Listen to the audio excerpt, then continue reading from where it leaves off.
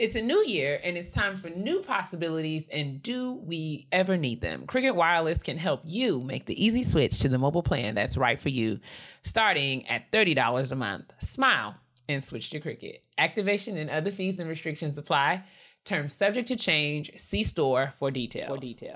You know you could use a vacation right now, so consider Little Rock for your first trip of 2021.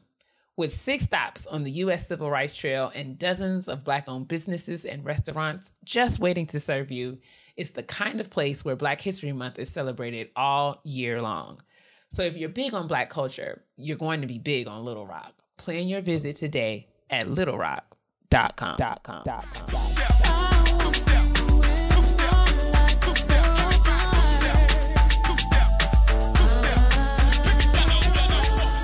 Why do birds suddenly appear every time you are near? Just like me, they long to be close to you. Why do stars fall down from the sky every time you walk by? Just like me, they long to be close to you. I'm done. I knew you was waiting. No, I mean, I just want to come in you because you stayed in one key the whole time. Oh, thank you.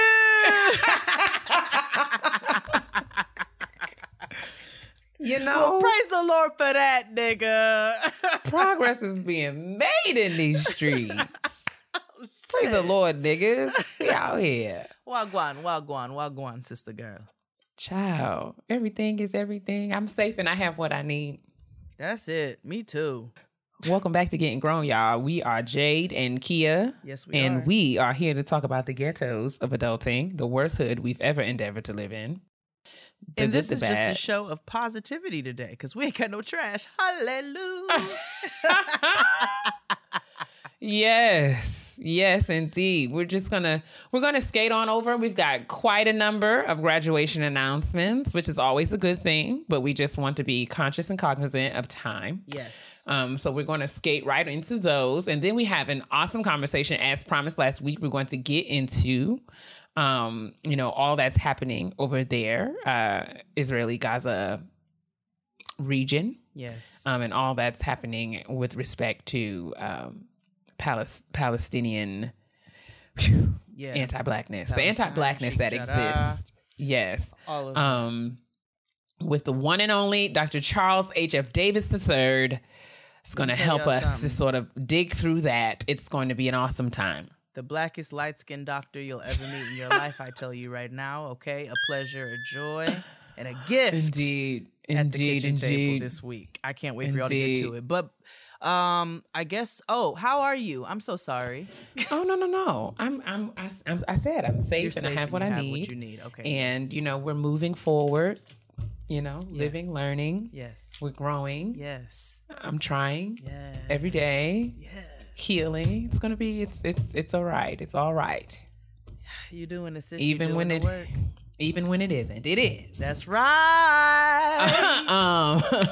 How are you? What's going on? Yeah, I'm great. I'm great, and I will not complain because I have groceries in my fridge.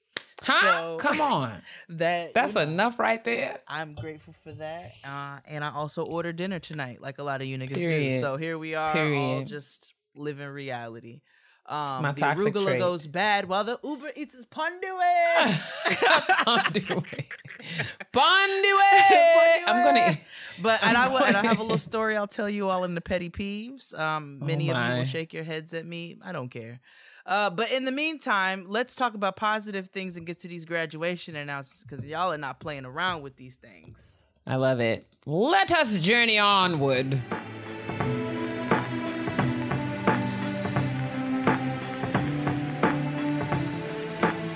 All right, let's get right on into it.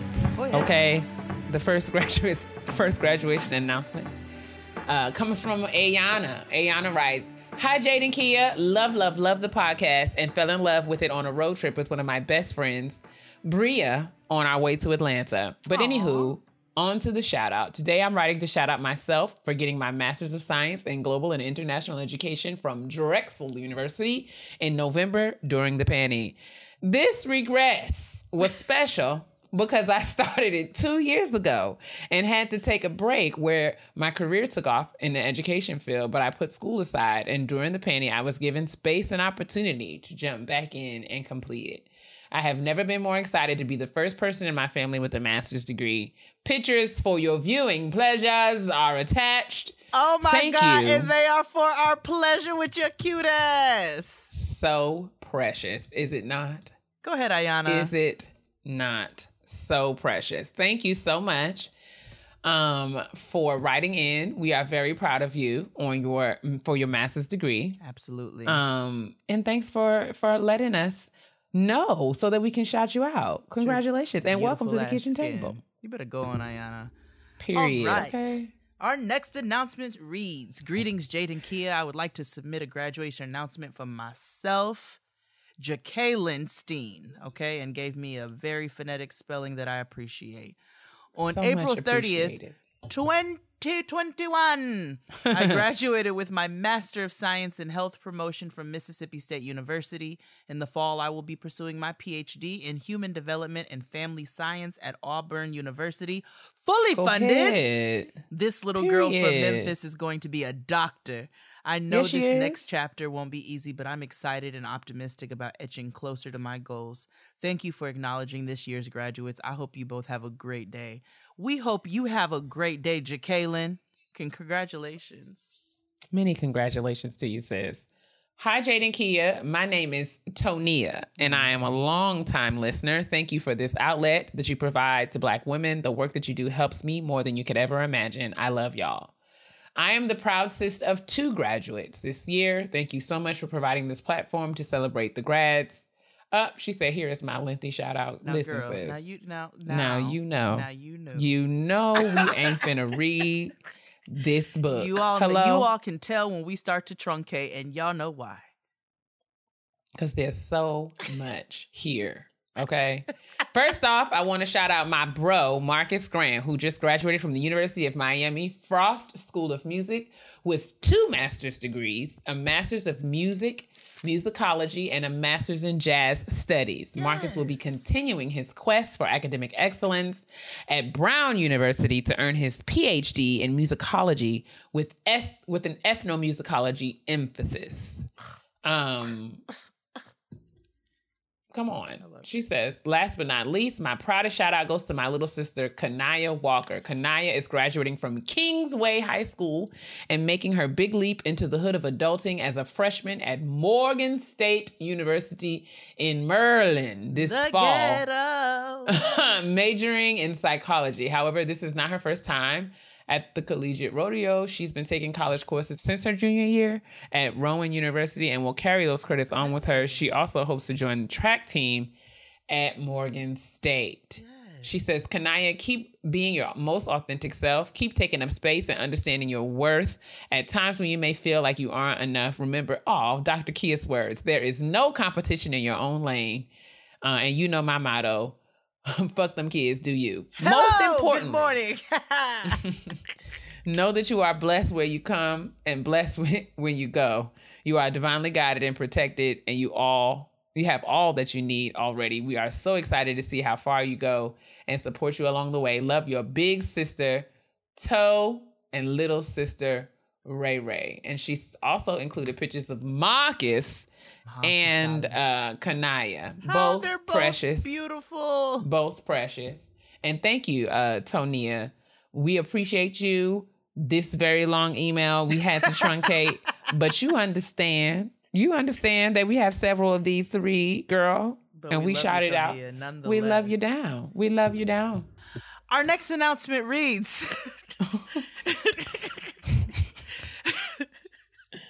Go ahead. Greetings, niggas and niggettes. Thank you, Jade and Kia, for giving us the platform to shine light on greatness.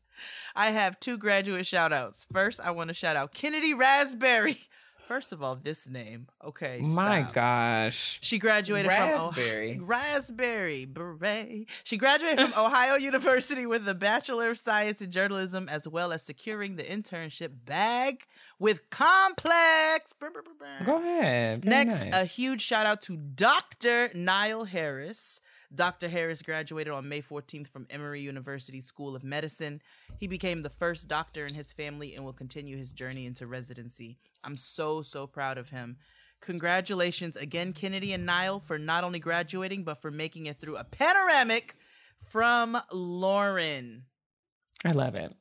We love it. Congratulations, guys. Hey, aunties.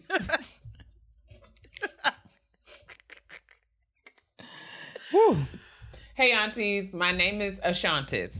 I just wanted to quickly say thank you for being a light and helping us 20-somethings survive adulting.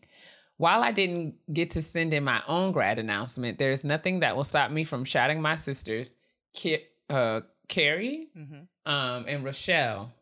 Carrie Richardson and Rochelle Monique Turner. Carrie, my sister in spirit, graduated this May with a Juris Doctor degree from The Ohio State University, Moritz College of Law.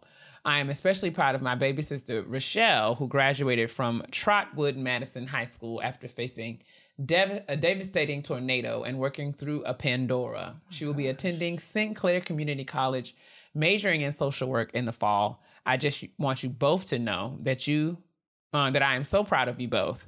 You inspire me to be the best version of myself.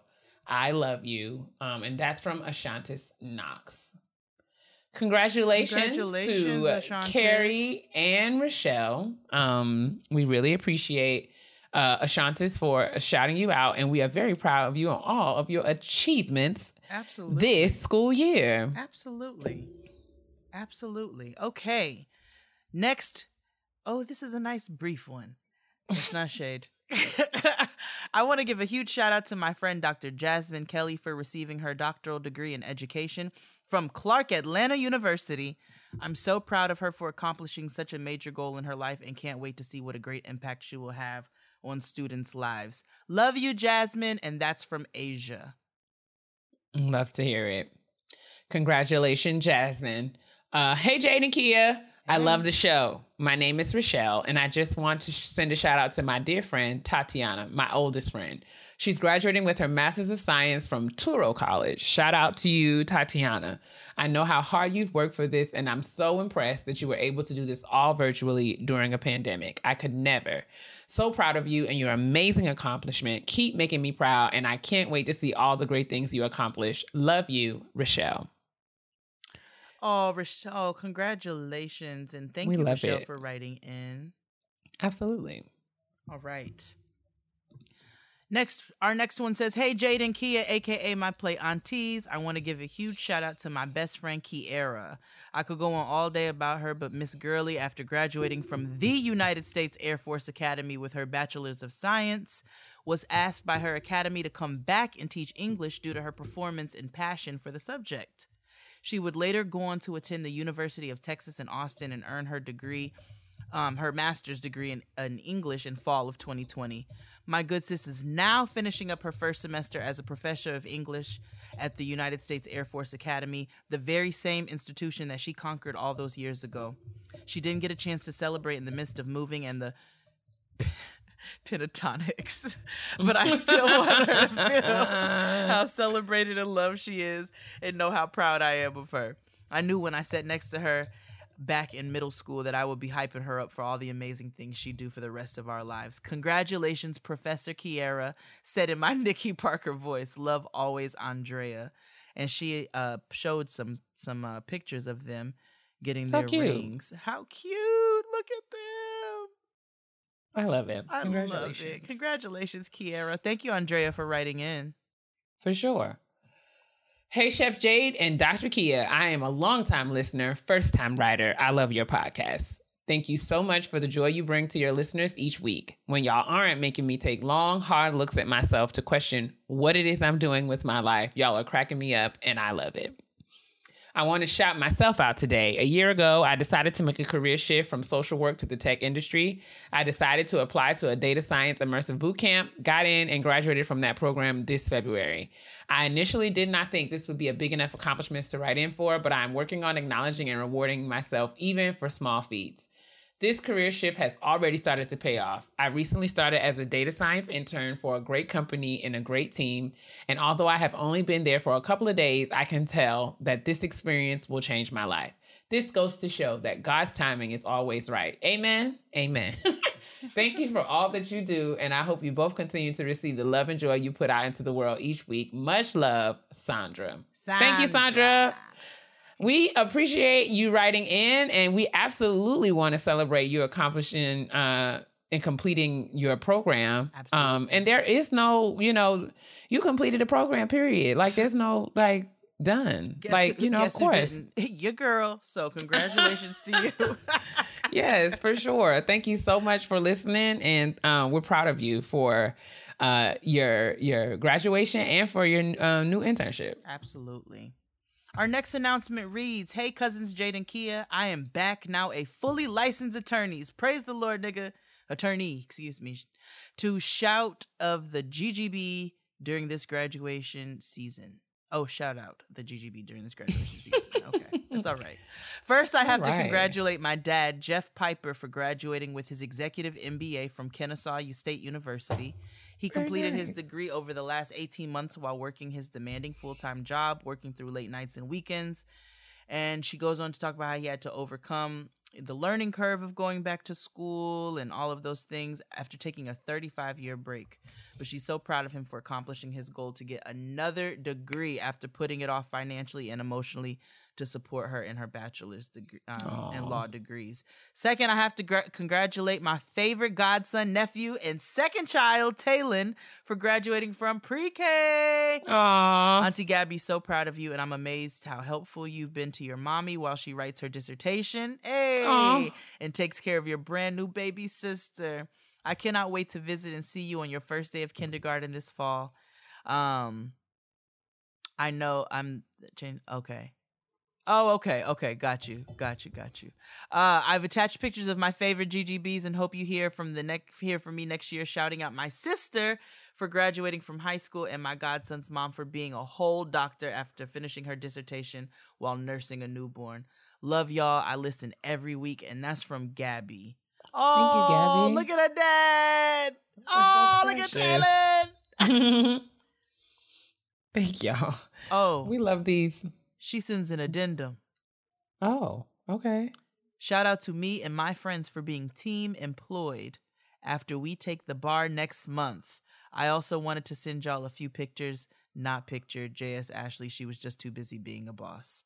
Okay. I love it. Thank you, Gabby. I love it. Beautiful. All right. Fantastic. Sister. Hi, Jade and Kia. My bestie and I love the show. She noticed that I was following you both on Instagram and asked if I listened to the podcast. I knew then that I had to send in an announcement for her. My girl, Dr. Keisha M.M. Cawley, is a graduate of the University of Arkansas for Medical Sciences with her PhD in interdisciplinary biomedical sciences. Sheesh. Shout out to all the Black women in STEM. She worked hard to reach her goal and did it all with such poise. I can only imagine how she felt as she was going through this experience because she is not one to complain. She knew it had to be done and just pushed through instead. I know it wasn't easy, but Dr. Keisha, as I will forever call her, did what needed to be done. Mm-hmm. She is an all-around amazing person, loves the Lord, is so dependable, and has devoted so much of her life to helping others. She is currently working in the field she wanted to work in with the job that she wanted. #goals. I'm so happy to see that she is getting what's hers. I'm so proud to call her my friend. Thanks for devoting so much time highlighting all of these amazing accomplishments. I love it, and I love y'all. And that's from Ashley Rich. Thank you, Ashley. And shout out to you, Dr. Cawley. Okay, out here. Dr. Keisha. Dr. Keisha Cawley. Look, they're celebrating you outside right now. Oh my gosh. We didn't hear it. Oh, you didn't? Whatever okay. it was. It was 50 Cent. Okay. In the club. Oh my gosh. Yes. I'm sorry. I'm throwing Kia all off. I'm just trying to figure out what's happening because you're supposed to be reading the next one. You don't hear this? No, I hear nothing. That's crazy. Okay, that means my home studio is doing what it needs to. Oh. Hey, y'all. Thanks for creating this space for us to celebrate our loved ones and each other. Today, May 20th, 2021, my 4-year-old nephew Jace has his step-up ceremony. Jace is on the autism spectrum and has a limited vocabulary. He's shown a great amount of progress within the last school year, and I'm super excited for him. With continued therapies, hard work, time, and dedication from his support system, Jace shall be great. I continually pray that God protects him, increases his vocabulary, and gives him everything he needs to be a great person. I'm always his biggest fan, and he knows it. He also knows that his auntie gonna ride for him always. On to kindergarten we go. Thanks again for letting me highlight my baby. And that's from Brian. Yay. Oh, Jace. Hey, Brian. Hey, Brian. Jace, you better be great. You are going to be great. You are great. You're great already. Proud of you. Yes. Hey, Jane and Kia. I hope this message finds you well. I discovered this podcast this year, and I feel like I found my tribe. I appreciate you guys so much and really want to shout out my munchkin, Solari Reader.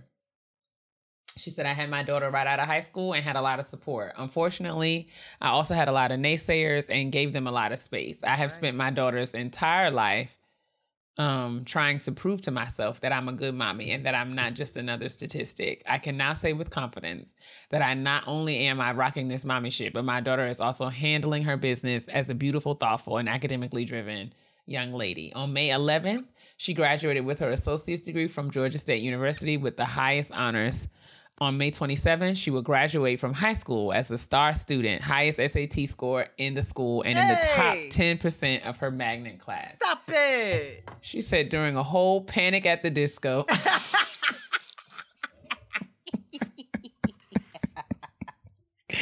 She said during a whole Panic at the Disco, my daughter earned an associate's degree while also completing her last 2 years of high school, being a section leader in marching band, performing in our school district's youth symphony orchestra, presiding as the president of the National Honor Society, and earning nothing but straight A's since the panacea started. She has been accepted to every college that she's applied to and will attend FAMU in the fall on a band scholarship. I'm crying as I write this. Oh no, because never in my wildest dreams did I think I was capable of raising a child that could make me this proud.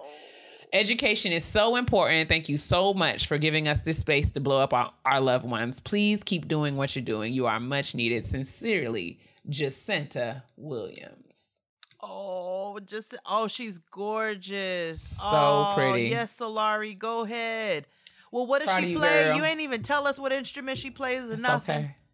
She gonna be in the 100, the marching band at FAMU, and it's gonna be a time. Go ahead, girl. Love it. I can't wait until she's up on one of Beyonce's Beachellas. You know what I'm saying? Just rocking and shit. Enjoying yourself. Oh, thank you, Jacinta, for writing in, and congratulations, Solari. God, you've accomplished more in these short amount of years than I could even think of. Right. My girl. I'm feeling all kinds of inadequate. Okay. I'm feeling highly inadequate over here right now. Our next announcement. No, congratulations. Congratulations, boo. Our next announcement reads, greetings, Dr. Kia and Chef Jade. My name is Jordan, and I am a proud GGB. I tell anybody who will listen how amazing your show is. Oh, no. I'm writing in today to brag on my youngest brother really quick. My youngest brother, Miles, graduated May 5th from Georgia State University with his bachelor's degree in political science with a concentration in pre-law and a minor in entrepreneurship. Go ahead. He graduated with honors, magna cum laude, president's list, dean's list, and he's an international scholar. I am so proud of him. He really could have given up, especially after our father's passing almost 2 years ago now. Our condolences. He even snagged an associate's degree because he could, and that was his business. Mm-hmm. Last fun fact. It was exactly 2 years and 49 weeks between his high school and college graduation. Stop. This man is focused and going places. Please wish him well as he prepares for the LSAT this summer. Signed, a proud old brother, Jordan. Yes. Yo. I love it. Yo, these kids out here, let me tell you, y'all are motherfucking great. Do you hear me? I probably shouldn't say it like that, but it is what it is. That's who I am. You all are just like just stars. Okay, fantastic. And I just feel so relieved of who's gonna be in charge of shit when I am super geriatric. I'm just very excited about that. Oh my God, so stars good. out here. We love to see it. Hi, Auntie Jade. Hi, Auntie Kia. Hi.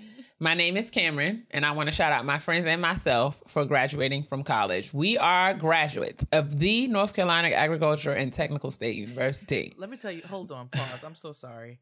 Every time anybody from North Carolina A&T writes in, I live for every last one of you all, because y'all got to put that nigga, whatever. You got to let them know. And I love it. Rep your set. Okay, go ahead. Period. My friends have been my people since we stepped on campus, and I'm so blessed God placed them in my life. A couple of us graduated in spring 2020, one in spring 2021, but this is going to be one big ass shout out. Despite all that has happened this past year with the Pootie Tang.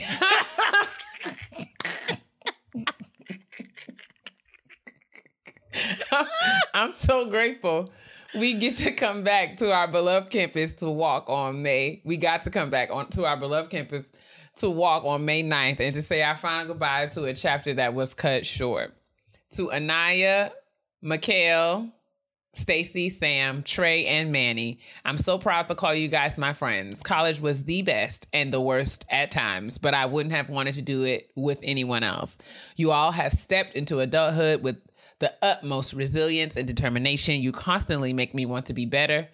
I'm so blessed to call you all my friends. I can't wait to see us take over the tech, entertainment, mental health, sports, and beauty spaces. I'm so proud of you. And myself, might I add. A&T really bought me a new family, and I did not expect going into college. Thanks again, aunties, for doing this. Please expect another email from me soon to congratulate our friend Arnett, who will soon be an A&T grad as well. Peace and blessings to you and your families. And like we say at A&T, Aggie Pride. All the best, Cameron. Thank you, Cameron. Thank you. And shout out to you and your squad. Okay. I hope I said their names correctly. Yes, all of you all for completing your degrees during the Pootie Tang. Okay, we speak your names out here. Dude, Sarate. Our next announcement on says... the tippy top. Praise the Lord, niggas. Thank you both for all you do. I'll try to keep this as short as possible. I'm shouting out my dear friend, Ever Renaya Clinton. Ever graduated with her motherfucking master's in architecture from Carnegie Mellon University on May 22nd. Come on. I love it. Her thesis is entitled Social Sustainability, a Radically Inclusive Process for Engaging Economically Divested Neighborhoods. In other words, she cares fiercely for Black people in the neighborhoods we inhabit and is committed to increasing the number of Black architects providing thoughtful design for our built environment. Yes, I am constantly in awe of her resilience, her beautiful smile, her infectious giggle, her dance moves, her perfect locks, and her huge-ass heart. Ever, girl, your star is so bright. And secondly, I'm shouting out my damn self, Dr. Jasmine Kwasa, PhD. Last month, I defended my PhD dissertation in electrical and computer engineering, also from Carnegie Mellon, the number 4 ranked engineering school in the United States. Shout it out. Go ahead. My journey was riddled with loss and grief and transferring schools and all manner of BS, but after 7 years of refusing to give up, I did it. Best part is that my amazing committee allowed me to write a chapter all about my contributions to racial justice in STEM education and practice, my passion. I'm really about to be a Black woman professor, engineer, cognitive neuroscientist, an advocate of marginalized students in the academy. Fuck it up. Yes. I'm so damn proud of myself, and I'm so thankful to my community, including Getting Grown. Peace and love to you both. And that comes from who? Dr. Jasmine. Recognize that. Woo!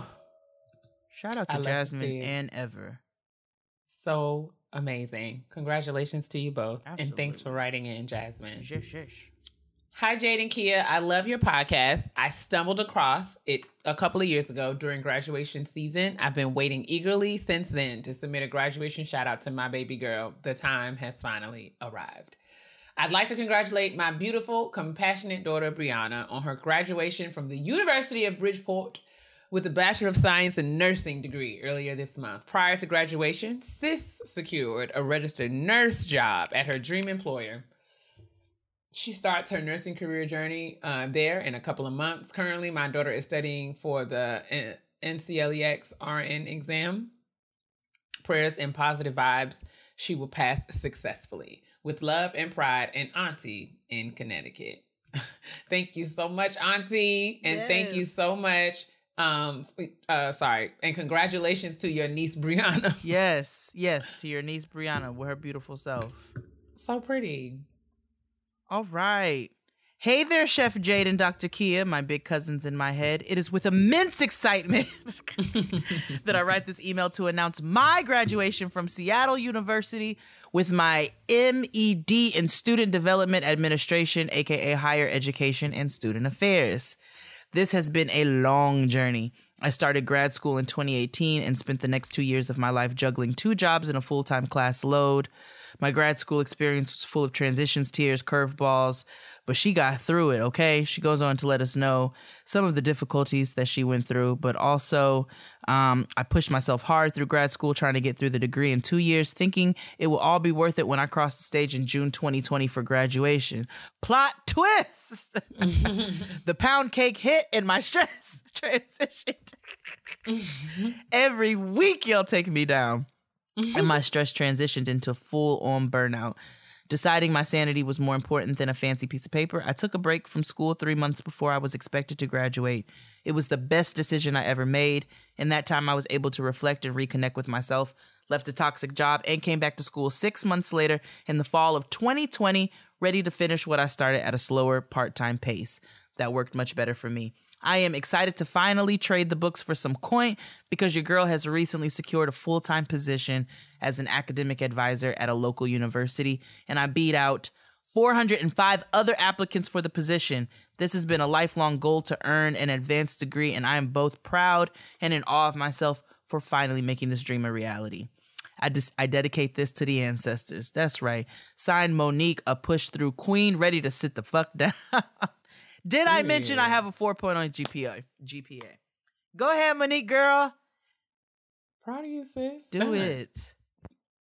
Stunt. Okay.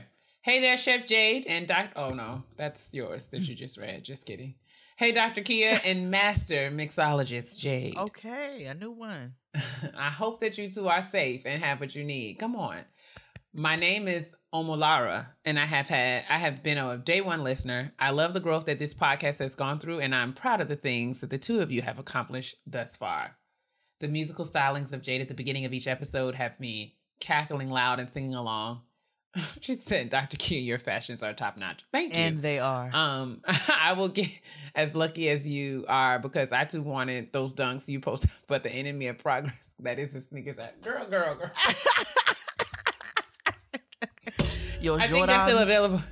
Yeah, they're still available on StockX. Okay. I have sent in many a graduation announcement for my students and family members, but these two that I am sending in are very near and dear to my heart. Firstly, I want to give a shout out to my favorite GGB, my partner in Sense and MSW, and the biggest Erykah Badu fan I know on this side of the 495, Dr. Robert Akeem Mays, for defending his dissertation this Wednesday, May 26th, in hopes to receive his PhD in social work from the Morgan State University.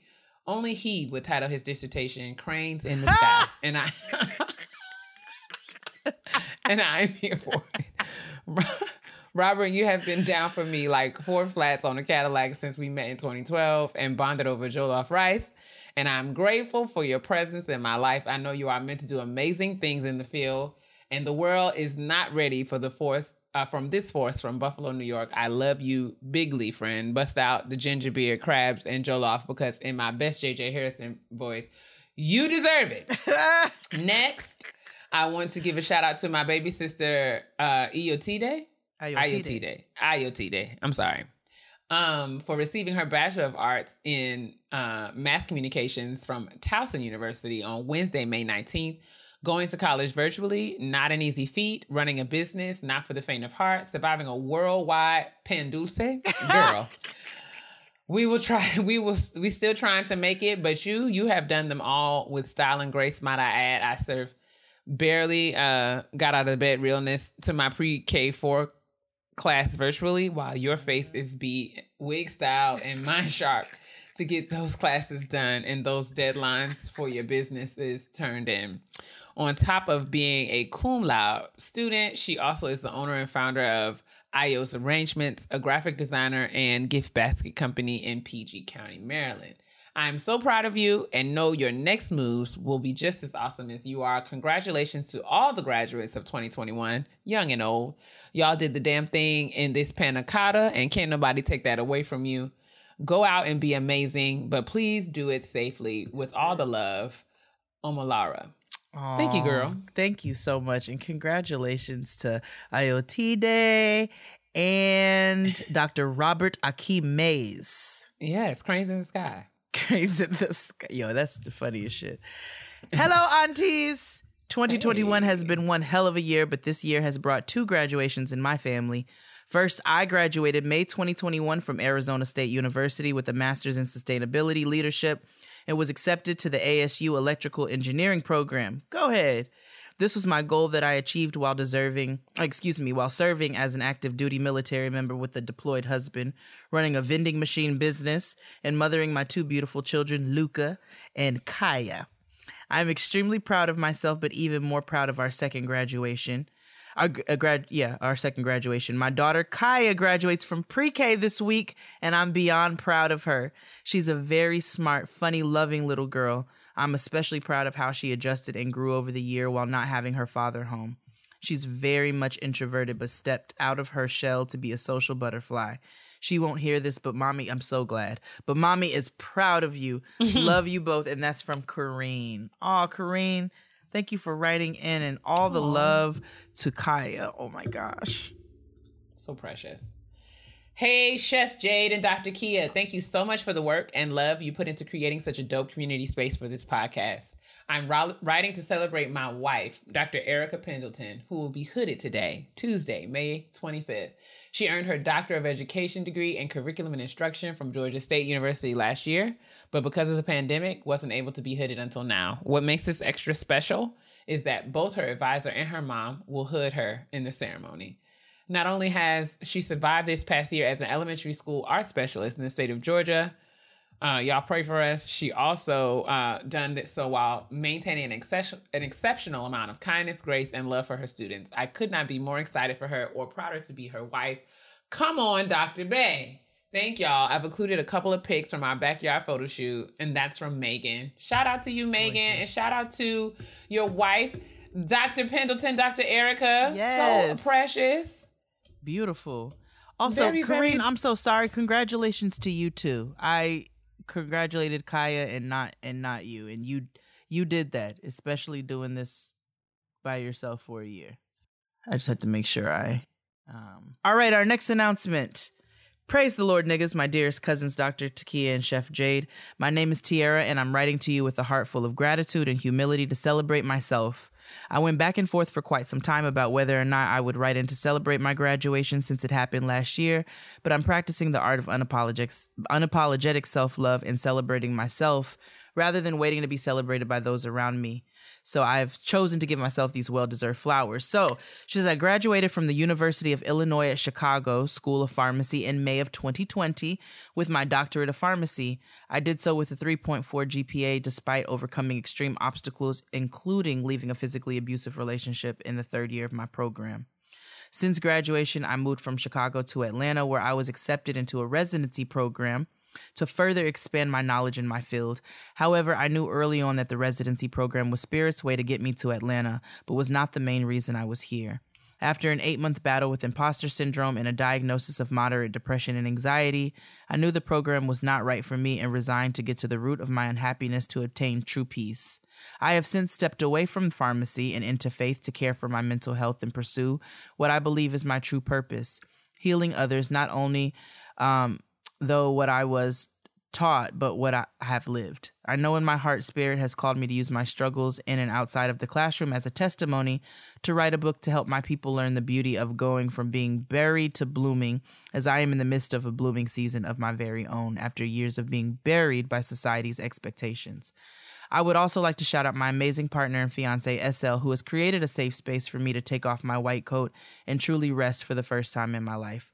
Lastly, I cannot end this without saying how eternally grateful I am for you two ladies. You are two different personalities and true depictions of the dichotomy that exists within me, and weekly you reaffirm that I do not have to show up in rooms as pieces of myself, but can do so wholly, equally educated, and hood. Thank you for creating a space that allows us all to celebrate ourselves and others no matter what season we're in. And that's warm regards from Dr. Tierra Shauna. Fantastic. Congratulations. Farm D. Bad bitch. Oh. That's amazing. Thank you for sharing that with us. Absolutely. We really appreciate it, and we're proud of you for Very overcoming much all so. of your obstacles and, getting to a place in life where you feel like you're doing what you've been called to do. The next announcement reads, praise the Lord, Dr. Takia and Chef Jade. Last year, thank you for making room and celebrating your podcast cousins in such a special way. Last year, my self-care routine was walking and running while listening to your podcast. Upon listening to the graduation shout-outs, the Spirit said, go see what's needed to finish your degree. Our friend, Matthew the Apostle, said everyone who hears these words and puts them into practice is like a wise man who builds his house on the rock. I'm so thankful to have built a house on solid rock because I heard the word and obeyed. I was floored to learn that I was only 9 classes away from being an alum. Okay. I re-enrolled at University of Arizona and have now added another degree to my wall. I earned a bachelor's in organizational management and in behavior science. My theme this year is believe in the possible. I believed in the possible, and the Lord kept his promise to never leave me nor forsake me, because at 44, retaining knowledge isn't as easy as it was when I was 24. Oh, I steam my regalia, even though I was only wearing it for a headshot to submit for virtual graduation. And she submitted her picture, and she looks amazing. Absolutely. So thank you so much for sending in your graduation announcement, Rita. And go ahead and leave this benediction. Okay. All right, Rita. In your announcement. Go ahead, Rita. Get us all together. Congratulations to you. Proud of you, love it. sis. Congratulations, Rita. Our next announcement reads, hey, Jade and Kia, I've sent in several shout-outs from my friends, but I'm finally back to shout out myself. As of Friday, May 21st, I've earned a master's degree in social work from the University of Maryland School of Social Work. I also passed my social work license exam back in February, so your girl is official. Additionally, I want to shout out my coworkers, Stephanie and Caitlin, who graduated and became licensed social workers this semester as well. Finally, shout out to Toya for getting accepted into the University of Maryland School of Social Work. I'll be back soon to shout out her graduation. Thank you, Jade and Kia, for getting all of us through this ghetto-ass semester. And that's from Tashira Bloom, LMSW. I love it. Congratulations, Tashira, and Stephanie and Caitlin. For sure. Hi, Chef Jade and Dr. Kia. Ever since one of my best friends introduced me to the show, I have truly loved joining y'all at the kitchen table each week. I've spent many episodes absorbing your various words of great advice and genuine encouragement, as they truly make a difference. It is evident that you both have huge hearts, and I feel honored to be welcomed into them as a member of the Getting Grown community. Aww. As a woman who never intended to go back to school, she finished undergrad in 2010. Go Terps. I certainly never anticipated having an opportunity to share a 2021 graduation with you all. I should also note that self-advocacy and confidence isn't necessarily my strong suit. However, thanks to a solid group of amazing friends, a loving family, a bomb therapist, and my incredible new husband, I am slowly learning to celebrate and love on myself. Now to my actual reason for the email. After being furloughed from my full-time job during the peak of the pandemic, I was faced with the reality that I had been directly connecting a huge chunk of my self-worth to my job rather than determining and focusing on my passion. While I have always loved the aesthetics and beauty industry, I didn't think there was a place for me. My lack of confidence made me believe that following that passion, and certainly the idea of developing a career out of it, was well beyond my reach. Fast forward, my skin then began to completely freak out. She's dealt with acne her entire life, but something was different this time. She consulted an esthetician, and after many, many hurdles, planning a living room COVID wedding, mounds of homework, and COVID restrictions, not only was I able to go back to my full-time job, I was able to work from home and study to become a licensed esthetician. I must say that although the science of skin is fascinating, it certainly has its challenges. On May 11th, I completed my state mandatory 600 program hours and officially graduated from aesthetic school. I will be taking the state board exams at the end of next month. Please keep me lifted, and plan to eventually fully transition into the aesthetics beauty industry. Additionally, I took a leap and began sharing my own personal journey on Instagram. Thank you both so much for creating a space where someone like myself can feel confident celebrating their accomplishments. Y'all are truly loved and appreciated. And she shared a picture from her graduation ceremony. Gorgeous. And she's stunning. Okay. So cute. We love to see this mask by your feet. We know that you had it on. But yes, congratulations to you. And that is from Taylor Singleton. Congratulations to you. I'm going to check out your IG page, Taylor Your Glow. Yes. And yeah, we look forward to all of the amazing things that will come in the future, girl. Absolutely. Taylor, guys, for those who want to go check it out as well. Taylor Your Glow. Congratulations, boo. Oh, Dr. Commodore is back. And all she right, writes, Fee. Hi, Jade and Kia. Hope you ladies are having a great day. We hope you are too, Felicia. I know you're about sick of me, never, but I'm back with round 2 of graduation announcements. We're going to call this the Delta edition. Just want to give a shout out to my line sister, Tuera Holland, who graduated with her master's in social work from the University of Pennsylvania. I've watched you be an amazing wife, mother, and advocate while pursuing this degree. I'm so proud of you and can't wait to see the impact you'll have on the world. My second shout out is to my line sister in soror, Yasmin Collins, who graduated from Westchester University with a Bachelor of Science in Psychology. I can't believe that the little girl I knew has grown into such a smart, beautiful young woman. I've watched you navigate every challenge given to you with grace and fortitude. I'm proud of your accomplishment and proud to call you soror. Know that whatever you need and wherever you go, your Auntie Fee has your back. Love you, boo. Both of these women represent the excellence of Delta Sigma Theta Sorority, Inc., and I am grateful for them in my lives. Thank you, Jade and Kia, for all you do and for giving us a platform to celebrate each other. And I promise no more emails. LOL. Love you, Felicia. Felicia, if niggas are graduating, we want you to tell us, okay? We're never sick of you. But congratulations to Yasmin and also to Tuera. For sure. Congratulations, ladies.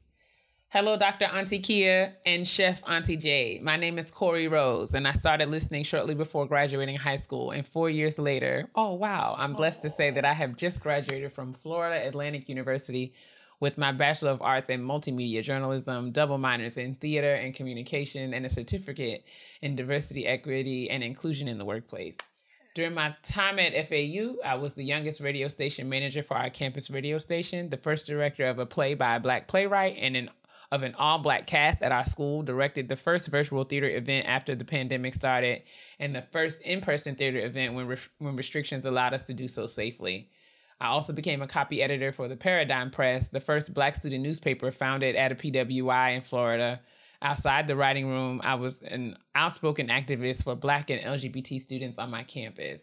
In 2020, I founded the Black Undergraduate Theater Collective, and it says, by leading the charge and addressing issues of systemic racism on a hyper-local level, I was able to drive change and make the experience better for students I will never meet. Some of the professors I have had the misfortune of meeting and the heavy task of educating at this institution will simply never grow, learn, or change, but I am okay with that because I know I did all that God called me there to do.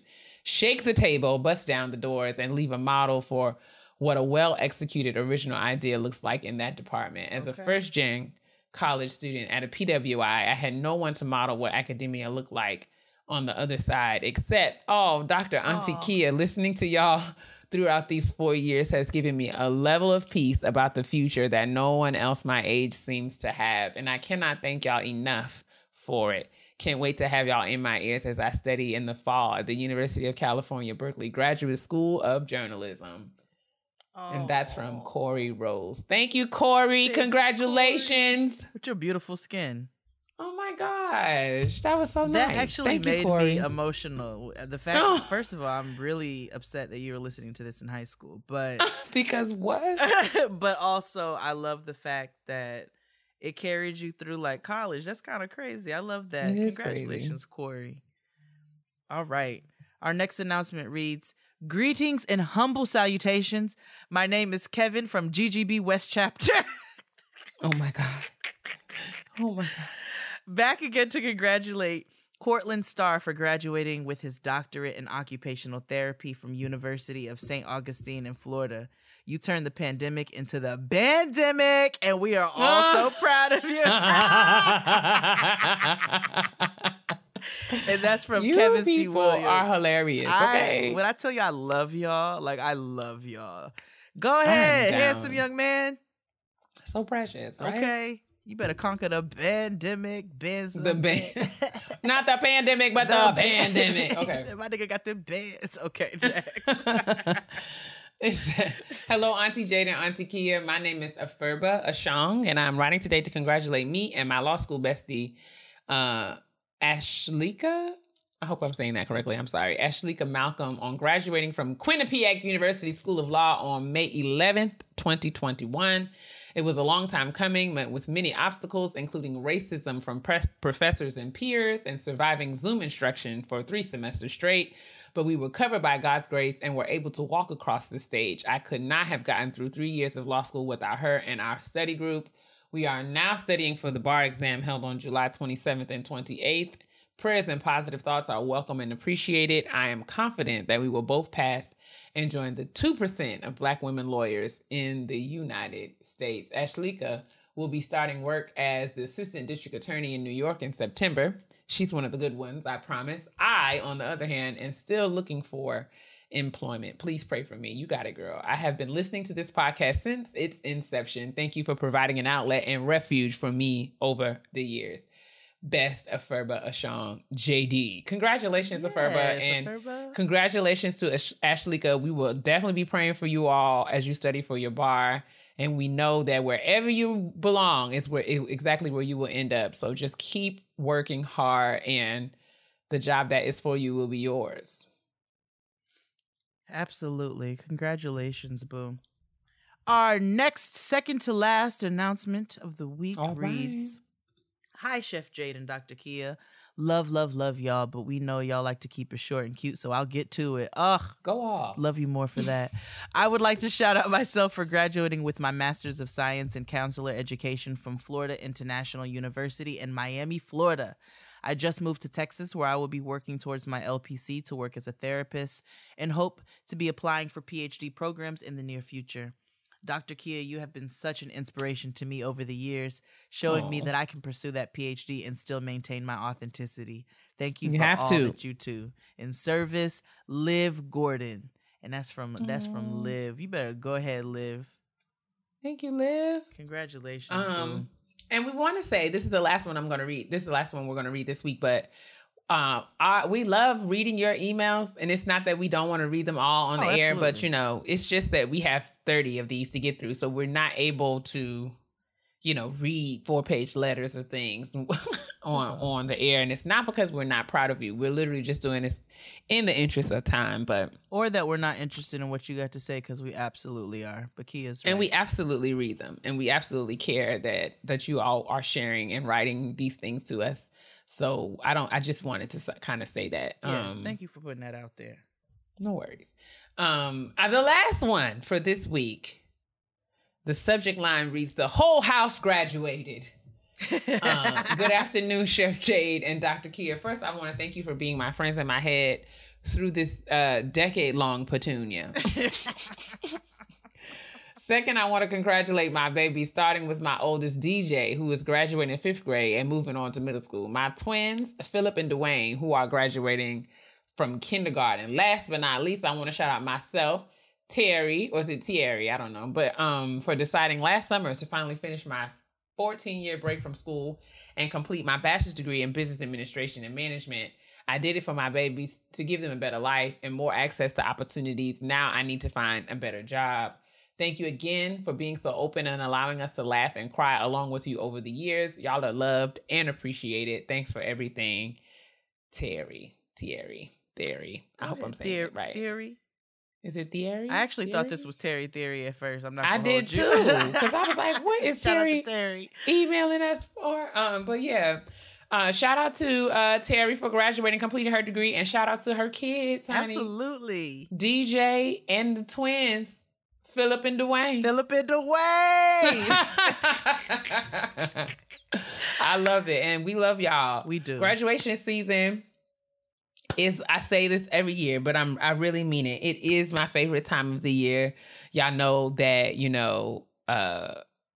education is my jam. And it is something that I feel like, and it's not that I'm just saying everybody has to do what I did, but I just love when we find passion and, go back to school and change careers and pursue purpose in all of these different ways. And, all of these things just sort of bring me joy, learning how folks are listening and graduating from high school and college and getting certificate programs and going to law school and becoming doctors. And, and the possibilities and electricians and the possibilities are endless, and we can do whatever we want. We can do hard things like survive a panorama, and earn degrees in the process. So congratulations to everyone. We only have a couple more, I think maybe 1 or 2 more times that we'll be reading graduation announcements. Yeah, so if you still have, if you have some folks that you want to shout out, or if you want to shout out yourself, submit them via email, gettinggrownpodcast@gmail.com, and we will get it done. We got 2 more weeks is what we got. Yes. Congratulations to all of the graduates. We love you guys. Keep writing in. We'll keep celebrating you and reading each and every email. Absolutely. Even if we may not read it all, if it's a little long, but we're going to read it, and we're going to speak your name and tell you that we are proud of you, because we are. Absolutely. Let's get to this kitchen table. Okay. Leaf Shave designs amazing razors for men and women who have problems shaving, like ingrown hairs, irritation, and razor bumps. If you've ever thought about shaving with the safety razor, ditching plastic razors for metal ones, there is no better razor than the Leaf. The Leaf razor is the world's first multi-blade pivoting head safety razor to make shaving plastic-free and actually easy. The Twig razor is built for precision and tailor-made for tight places, with a head half the size of a traditional safety razor. Leaf Shave is certified climate neutral, which means they offset their entire carbon footprint, and they have a blade recycling program to truly close the loop on a no-waste shave. Since the blades are 100% steel, they can be recycled as scrap metal. The best part? Safety razor blades cost pennies, so once you start shaving with Leaf, you'll spend a couple of dollars a year on blades for the rest of your shaving life. I don't know if you all understand the love that I have for sustainability and trying to do as much as we can to save Mother Earth. So I love the fact that Leaf Shave has a program in which we're able to recycle our razors. When I tell you it's a smooth shave, it's such an easy concept. I don't have any little nicks or bumps or anything like that, and I'm able to just swap things out super easily. Go to leafshave.com/grown to use the code GROWN for 10% off your first order. That's leafshave.com/grown or the code GROWN for 10% off your first order. All right. We good? Everybody back? Okay. Fantastic. Praise the Lord, niggas, and welcome back. We are at the kitchen table today for a very important conversation that we sort of gave y'all a brief on last week, and promised that we would come back and cover it with a little bit more depth and substance. And we promised we would also share the space with one of my favorite people, a very special guest. Everybody, welcome to the kitchen table, Dr. Charles H.F. Davis, PhD. What's going on, people? It's the 4th, right? It's the 4th? It's the 3rd. We're not at the 4th It's the 3rd. Yet. It's the 3rd. Okay. The 3rd. Oh, that's so esteemed. It's very esteemed. Look, my black parents wanted me to be able to get these jobs, baby. So they said that resume is fitting to read well. H.F. Davis on phonics. The 3rd. Yes. I ain't mad at it. I live and breathe. Charles is currently assistant professor at Michigan State, University of Michigan. Yes, Mm-hmm. yes. I was just talking. I think I said that because I was just talking to our colleague Leslie Gonzalez at Michigan State. So yes, University of Michigan. Tell the people a little bit more about who you are, Charles. Welcome. Yeah, thank y'all for having me. I mean, beyond all the posterity and bullshit, I'm a third generation Black educator and creator committed to the lives, love, and liberation of everyday Black people. First and foremost, the day job is, being a professor here at the University of Michigan, where my work broadly focuses on race, racism, and resistance in education and society. And more recently, I've been focusing on the implications of higher education institutions, so colleges and universities, and campus policing on the lives of Black people who live in proximity to those campuses. So that's kind of like what I'm working on, and generally just interested in activism, social movements, and the intersections of that for third world people across the globe. Yes, indeed. Charles and I met. We were at BBQs and realized we were the most educated people at the table. acting so fun and ridiculous. Them summers in New York, Jade. Like we were having a good at time down to the BBQ. Oh yes. Wait, which location were you all at? We were in Harlem. We was at Harlem BBQs. You were at Harlem BBQs. Yes. Oh, okay. Get on together. A good hot summer day. And before you know it, it was whatever time at night. It was so much fun. Yeah. We turned into an after niggas was party. drinking big frozen drinks and eating big wings. It wasn't until the after party that we even had that discussion, right? Right. We had an after party at Bobby's house. And we had Popeyes and punch. We all convened at Bobby's house. Us in the shorts. All eat Popeyes at Bobby's house. Us in the shorts. We gonna be there. Yeah. Always. Shout out to Bobby. Hey, Peggy Bundy. Miss we love you. Yes. So yes. Ever since then, we both have engaged. Kind of always hooked up and shown love at conferences and just kind of like out here doing this research stuff together. So it's always a joy to kick it with you, Charles, and wanted to welcome you back because, honestly, we need to talk about what's happening. I don't even know how, what's the appropriate way to sort of acknowledge the land because, I think even talking about the Palestinian conflict, I think centers the Israeli perspective and puts it foremost in the conversation in some really problematic ways. But there's a lot of unrest. There's genocide and like a modern day apartheid happening over there. And there's been lots of conversation and media coverage, and it's been hard to know what's true, what's not. And so we wanted to kind of bring someone here on the show who we know has done due diligence around really illuminating the truth of the realities that are going on there now and, the histories that they're steeped in. So Charles was the first person that came to mind when it came to having this conversation, because even though this is there's been an uptick of media coverage on this right now, this is something that has been happening for, the last 100 years or so. And Charles has been talking about it before it was popular and trendy to do so. So I thought that it's our aim here to just sort of make sure that we are all aware and knowledgeable and empowered with the truth when it comes to these very important issues, especially as, people of color navigating white supremacy over here in the United States. It's important for us to understand how it exists globally. So Charles, if you could kind of give us kind of a what the hell is going on over there for dummies right quick, and then we can kind of launch into a more of a deeper dive into what's happening and then what that means for people like us. Yeah, I mean, so, often the question of systemic oppression is always where do we start? Right. And so I imagine the conversation that we are having here is not unlike conversations that were probably happening in other parts of the world as BLM and its formal iteration, right, came sort of into its understanding. And we know that to be true with regard to, at minimum, the extent to which those in Palestine have demonstrated solidarity with the folks in Ferguson, with the folks in Baltimore, right? And thankfully, through the advent of social media, which allows for not only mass levels of communication to happen as a one-to-many model, but that we get to engage with each other, right, and hold the larger media apparatus accountable, that we were able to see some of those images coming out of Gaza that recognized how these struggles were connected. And so in a similar fashion, if you only come into the conversation at Ferguson, right, then you might misinterpret the longer history of state and state-sanctioned violence against Black people in this country. I think in a similar way, for many folks who have been now part of a broader, quote unquote, social justice conversation, see Palestine enter into it, not necessarily understanding its larger beginnings, and therefore reifies this idea that it's simply a conflict between opposing sides.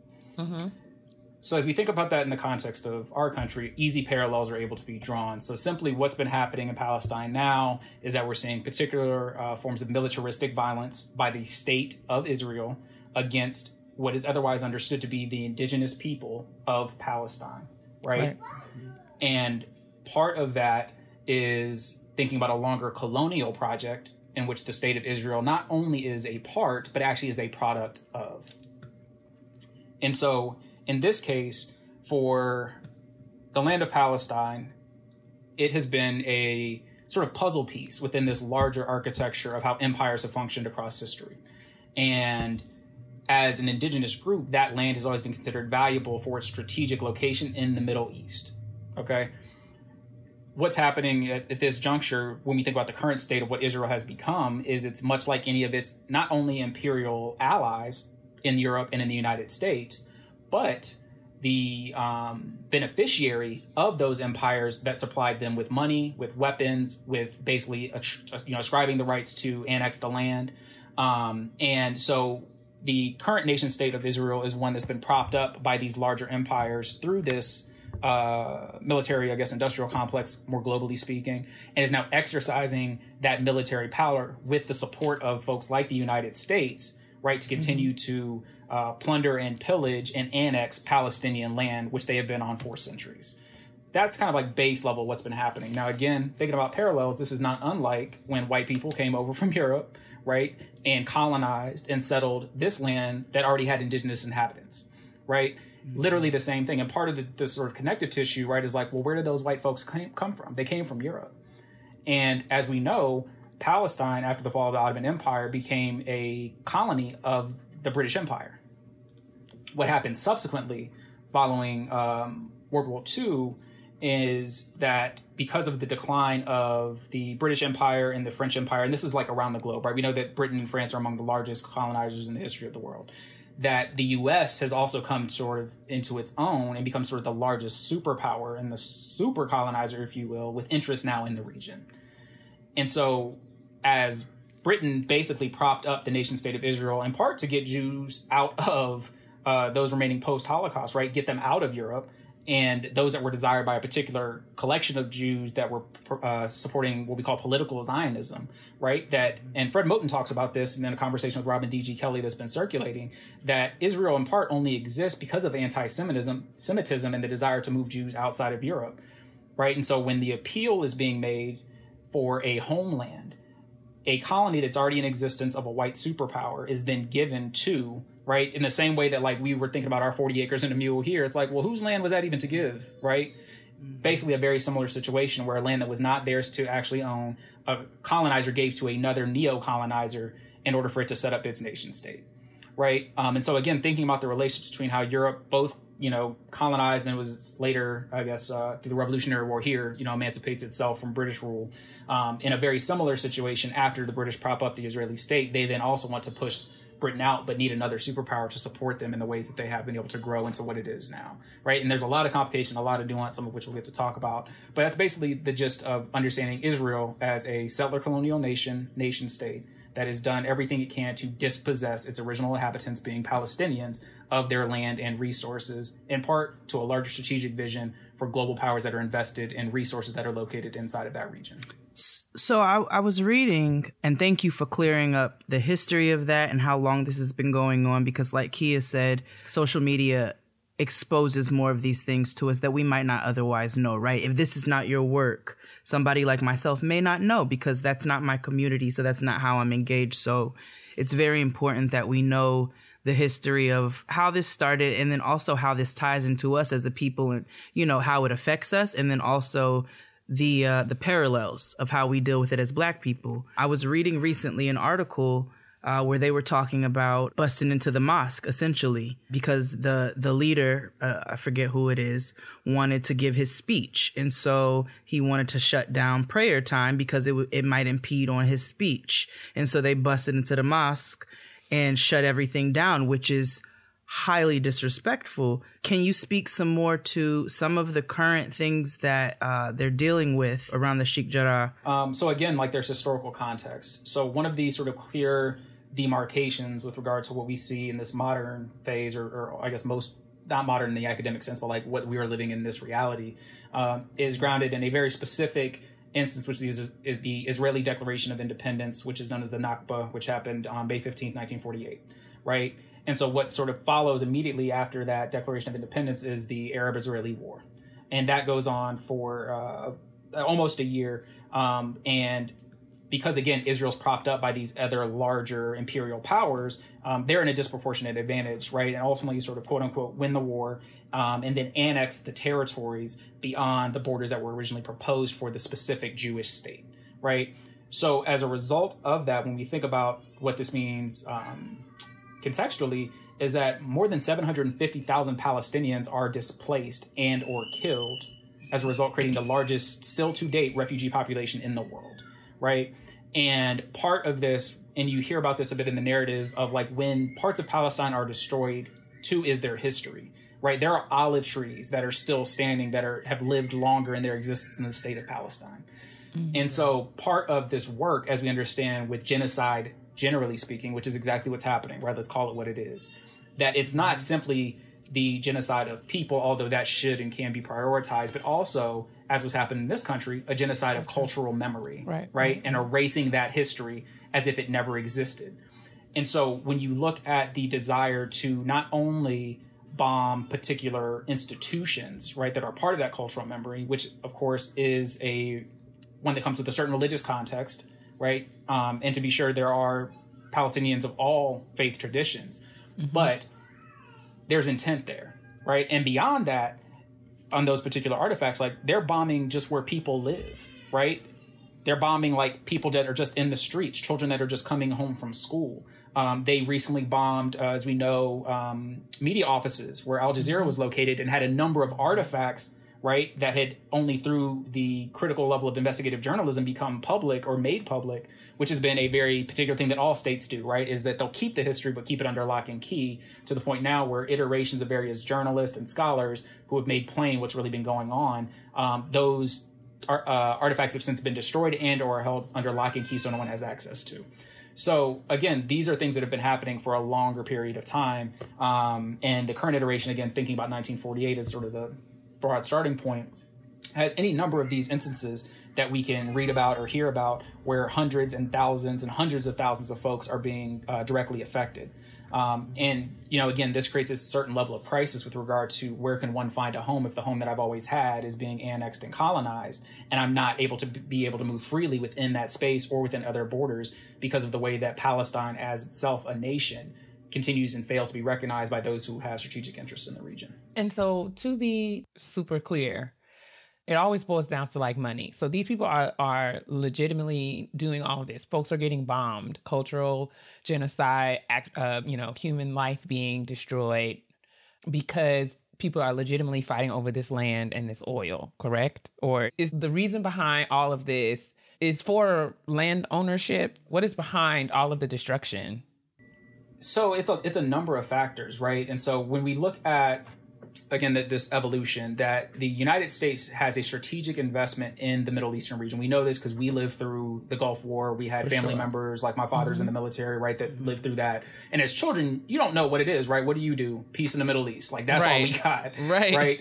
Don't know nothing about nothing. Right. And, you know, again, by hashtag doing the reading, what you realize is that because of the Cold War period, right, where we know that the United States and, you know, USSR, as it was known at the time, or Russia, right, were competing for interest globally, that the location of the Middle East generally is a strategic region over which they need to have control, because if not, then Russia gains control and therefore creates a situation for the United States. Okay. So part of that has to do with its strategic location, which is why the land becomes important, but also the Middle East with regards to its resources, as it's found to be in the 50s, a place for oil, right? and poppies and all these other things as natural resources become important to the global economy and be able to own those resources, right? Like we can think about the way that the second Iraq War and Dick Cheney being vice president really driving the policy in part because of his financial investment in Halliburton, which is a company that does business there with regard to oil and many other Texas oil companies, right?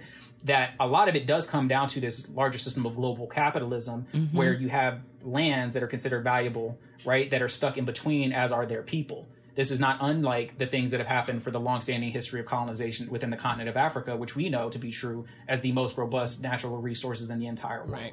Right. So it does in some ways fundamentally come down to this land, but this land has two primary services, both its strategic location in the region and the resources available as a result of what is in the region. And just the life that is there, the culture that is there is just sort of like a casualty of this war. Absolutely, right? Like some people would say the only color I see is green, right? But we know that green is ultimately like a proxy for anti-blackness, right? For general like third world,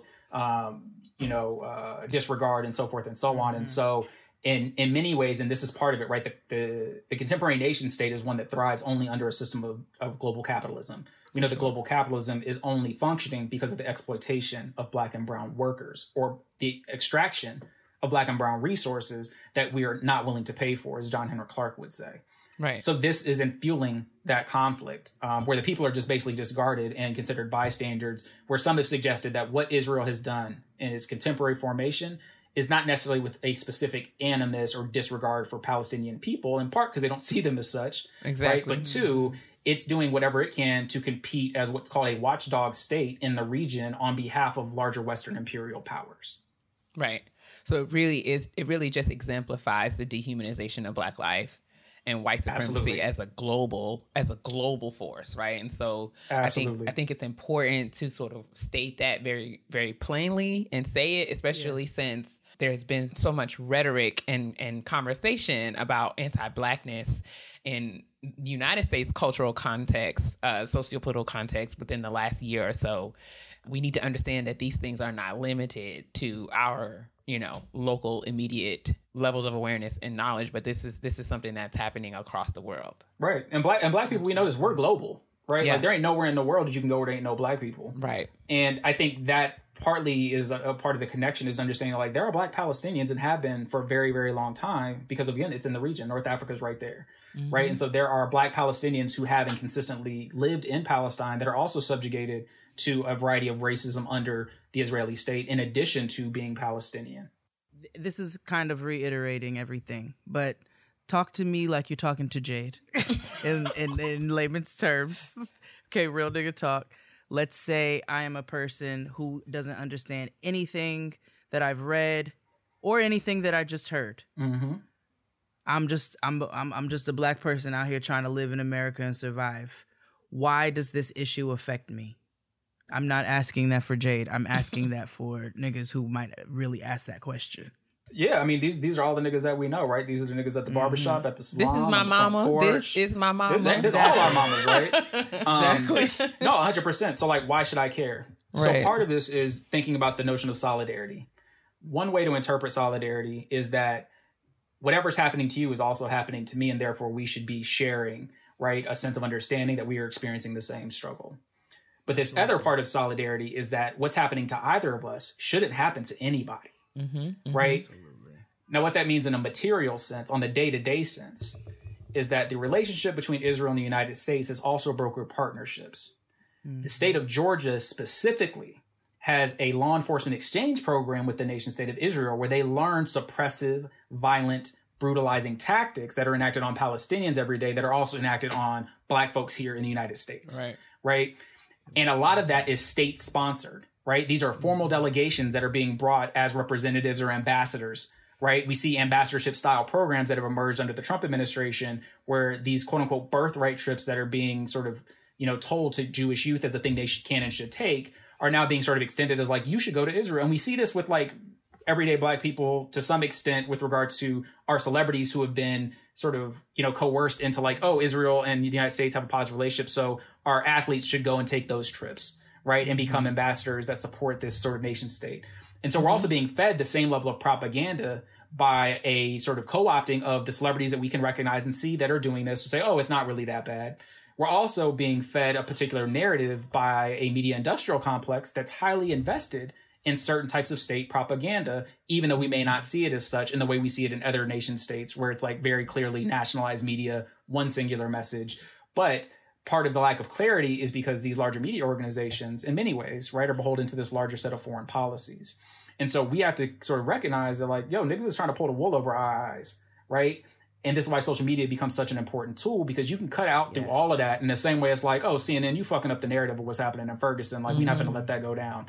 So it's like, how do we talk to one another on a day to day? And organizers have been doing this literally for decades, right? The relationship between Black folks, you know, to put it more specifically, extends at least into the early 60s and the late 70s.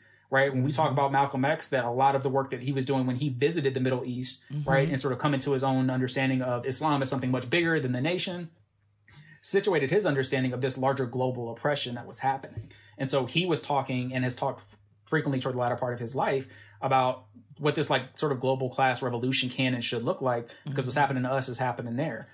We see this also with like the Black Panthers and Huey P. Newton talking about what that relationship looks like. Right. So the struggles have always been inextricably linked. But the media, right, the nation state will do everything it can to keep space between struggling peoples, because they know if we get together, right, it's on. It's a force, right.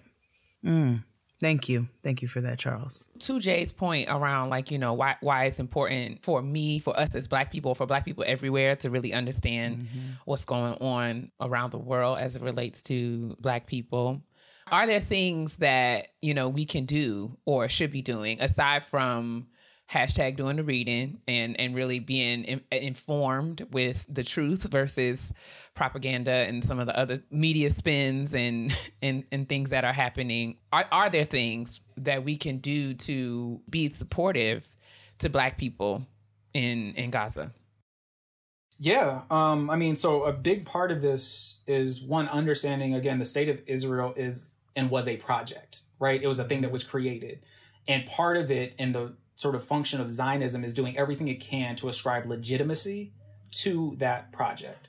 So part of our work as an effort of global solidarity is to actually help awareness and acknowledgement of that fact and separate out these conflations that have been made, which is partly the sort of towing the line of notion of how a criticism of Israel is not inherently anti-Semitic, although there are anti-Semitic critiques of Israel, right?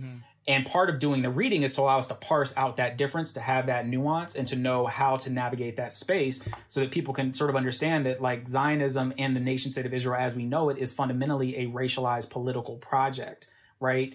And what Zionists had attempted to do is sort of ascribe that nation state identity to this larger ethno-racial religious identity of Jewish people all over, in a way that would suggest that what they feel is rightfully theirs can and should not be criticized. And if it is inherently anti-Semitic. So we have to pull back the veil of all of that stuff, right? This sort of like shrouding of this attention to try to protect oneself by, in so many ways, leveraging like the goodwill and good faith of people that they say that they represent, right? By like misrepresenting the truth for their own privatized interest, right? And to be sure, like, even the majority of those that are identified as Jews and ethnic Jews at that are not really a part of that narrative, which would, I think, massively include Black folks, but include a lot of the folks who were actually disregarded by the Zionist state during the Holocaust. Period. Like, they were actually negotiations where they were like, nah, we don't want them, but you can send these other folks, many of whom included family members that were a part of what would later become the leadership of the group.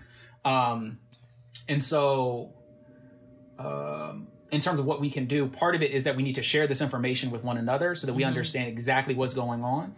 Two, we need to contest at any point at which people that are in our, you know, sort of circles of influence, when we have platforms like this, this misrepresentation and misunderstanding, because we're banking on folks being uninformed, right? Because this is how empires work. In the same way we were needing to do the things about what's going on with the COVID-19 vaccine, right? And like doing the reading, finding out the science, and sharing with our people who need to be protected and are disproportionately impacted, why this is important.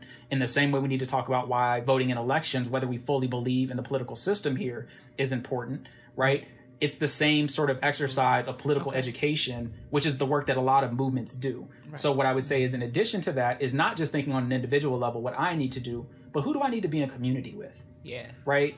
And I think that is a goes a large way, because if we can convince the most marginalized of the world that what's happening in Palestine is actually okay, then the work of imperialism is continuing to work not only against the people that are being subjugated, but also against us. Because again, if they doing it to Palestine today, they damn sure going to do it to us tomorrow and have done to us what they did there yesterday, if that makes sense. Right. So I think the work that we have to think about, which is, again, thinking about these spaces and platforms that are not formalized educational institutions as opportunities to get people on the same political page. For sure. What are some of the resources that people can look to find more accurate information if they want to learn a little bit more and read a little bit more into this? And with so much misinformation out there, where are some reputable resources that they can look to? Yeah, so that's a great question. So I think one, the IMEU is a important sort of place to start. And so the IMEU is the Institute for Middle East Understanding. They do a lot of really important critical work that's at the grassroots level of what's happening, right? It's not state-sanctioned propaganda machine that's getting out. It's like from people to, apparatus to a larger set of people. And in any situation, right, you always defer to who's on the ground and who has most close proximity to what's taking place. Absolutely. So I would say we should be cautionary about anything coming from U.S. media, right, with maybe minor exception of places like Democracy Now! And things that are like in the more public sphere about the reporting that's happening. Right. You also should go to Haymarket Books, which is a publisher of really important political works, and they have a series of texts that will give you a clear sense of what's happening. A really great book is Palestine, A Socialist Introduction, which gives both the history and the contemporary realities of what's happening. So you can do all of those readings. There are a number of voices that have been public about these issues. For us as Black folks, Mark Lamont Hill is probably one of the leading folks who's thinking and talking and writing about this in his work. And so I think that's really important. But also, like, again, Angela Davis is someone who's talked about this for a very long time. It's evident in the text, some of which Haymarket has printed, and political and movement leaders who are also recognizing where these relationships are. And so when we think about that for like our generation, right, that's the Philip Agnews, Aja Monet, Charlene Carruthers, Patrisse Cullors, Sherelle Brown, like people who actually, through the work of Dream Defenders, who are like the homies that actually put me on, shout out Ahmed and Dream Defenders, that took multiple delegations of Black leaders here to Palestine to understand those relationships. And those people are all being vocal right now. So again, it's being like discerning and thoughtful about who you listen to and who you believe, which we understand as a Black community. We be selective about, who to believe in certain situations and where we're invested. As we should. But like in the sense where niggas be on like, oh, the system is broken, except for when it works, when it's in like a particular direction, right? Different conversation, different day. But I think those are kind of like some of the leading voices who are talking about this in a way that's critical, that's thoughtful, and really putting, I think, language to the things that are misrepresented or misunderstood by us as a community. I think that's so clutch. That's so clutch because ignorance really does fuel the fire of imperialism. Like, it is literally, they are banking on us not knowing and not caring about what's happening globally, because this is a global monster that we need to be vigilant about combating. And if we don't, we have to understand how big it is so that we'll know how hard we have to work to dismantle it. Absolutely. Do you think, and I mean, just sort of, I'll say personally, just after the year that we've had, it's very easy to kind of get discouraged and overwhelmed. Like, dang, like this is like, it seems like it just keeps getting just more and more awful. Yeah. Are there things that you do to sort of remain engaged and to take care of yourself, to keep yourself energized, to keep educating and amplifying, the truth? Charles, what are some of the things that you do to keep your momentum? Yeah, that's such a hard question to answer. Because we the niggas that be like, self-care, but don't be taking care of ourselves. What so fucking all the time, right? all the time, all the time, right? Every day. I mean, shit. But I think part of the reality. So I mean, and Kia, you especially understand this. But I think all of us understand this just as Black people who are conscious of a certain degree, and as Baldwin would say, almost in a rage all the time. Mm-hmm. Part of it for me is knowing when not to engage personally. Mm-hmm. Taking a step back. And I used to think that I had to say something about everything because of what was expected of me, or like my own intellectual ego of wanting to take up space and being like, the well-read Black person. And in this particular moment, I realized how exhausting it is, not just in doing that, but I've got to teach about this, during the week. I've got to write about this in my research. I've got to have these conversations with, random white people that show up in my mentions. I have to also been engaged with this with folks that are in my immediate proximity who just be like, oh, doc, And, you know, if you black and you got a PhD, you know everything about everything to most other black people. We will consult you for legal advice, right? Like, you just the smartest nigga that I know. Like, oh, God. Right. Yeah. And it's like, nah, baby. I know a little bit, you know, in this one little area. This much, right? Yeah. And so part of that for me is this utter exhaustion of when anything happens, or even when anything is not happening, being almost all consumed by understanding and thinking through how oppression functions and how we engage in resistance to that oppression. So that for me is a struggle, because any place that some people find reprieve often is not the space for me. But that being said, I've had to be really intentional in a way that I haven't had to be with other things in life when I think about joy and when I think about hope. And, you know, as the saying goes, hope is a discipline, right? It is. Joy is a discipline. Okay. It is a thing that you have to engage in on a regular basis and develop a certain habit of mind and a way of being that makes it almost as inextricably linked to your personhood and your humanity as does fighting for it. And that is partly a challenge, because as marginalized people, we have not been given the privilege to stand in our power. And so when we're in positions of power, we often use it in the same way it was used against us. And so I say all of that to say is that to some extent, joy, hope, replenishment, healing are choices that we make, but we are influenced by the things that are happening around us to the extent that we make those choices. But sometimes you have to choose that anyway. And I want to sort of trouble this notion of that we can do it by ourselves, because the idea of self-care in my mind is also evidenced in the way that white supremacy thinks about individualization or individualism generally. Like, we are a collective people. We doing collective shit right now. The best things that we do are in collections, right? Right. You know, like, New Edition is just better than any individual by themselves, truth be told, as a collective. Right. Individually, they did some things, but, you know, it ain't nothing like bringing them all together. And so I think we have to consider what collective sense of joy, collective sense of healing, collective sense of hope really means. And that for me is where I find it the most. And so, as someone who's been doing organizing work for, you know, a decent amount of time, I have found the most joy, healing, and hope with the people that I organize with. Right? Because people only see in some ways like what happens and makes the news, right? The march or the protest or the demonstration. They don't see like when we're just sitting around talking shit, laughing, you know, exchanging stories. They don't see when we are like creating and engaging in cultural production together, right? And like making music, right? They don't see all of these things that restore our investment in humanity, because we see the humanity in each other. And so for me in this moment, as someone who like is a new transplant to Michigan, we only got here in September. You know, more or less, I don't have no people here. You know, I've got like one homegirl that I was in grad school with who's on the faculty here, some other folks that are sort of like at a distant touch points because we've never met in person. And so for me, and this is always just a big thing about how we think about systemic oppression, which I want to sort of make as a footnote to what we're talking about today. We can't do shit by caring about everything that's happening somewhere else and not give a shit about what's happening right here internally. And partly what I mean by that is that, you know, I judge people's politics based on how they treat the people in their proximity. Don't stand on no stage and tell me that you care about black folks and the black folks in your family and in your life you don't do right by. Especially black women, especially black queer folks, black folks with disabilities. Like, you got to actually do that shit. And so when we think about joy and healing, for me in this moment where like my people are very much stretched out across the globe, right? And in so many ways, they're not where we currently live. That means my immediate family, which is my wife and our daughter. Right. And so in this working from home moment, it's so interesting, which is a short anecdote. When we first moved here, we were thankfully able to buy our first house because we lived in LA. So ain't nobody buying nothing, you know, except for something at Ralph's and driving by a bunch of nice shit that you can't afford. So we moved to Michigan and we're like, oh, we got an opportunity here. So when we moved in, you know, there's obviously some stuff we wanted to do, but there was a door on the front part of what is now my office. There was no door on the back part that just opened to the kitchen. So, you know, I'm sitting here trying to Zoom. We got like a 6-month-old at the time.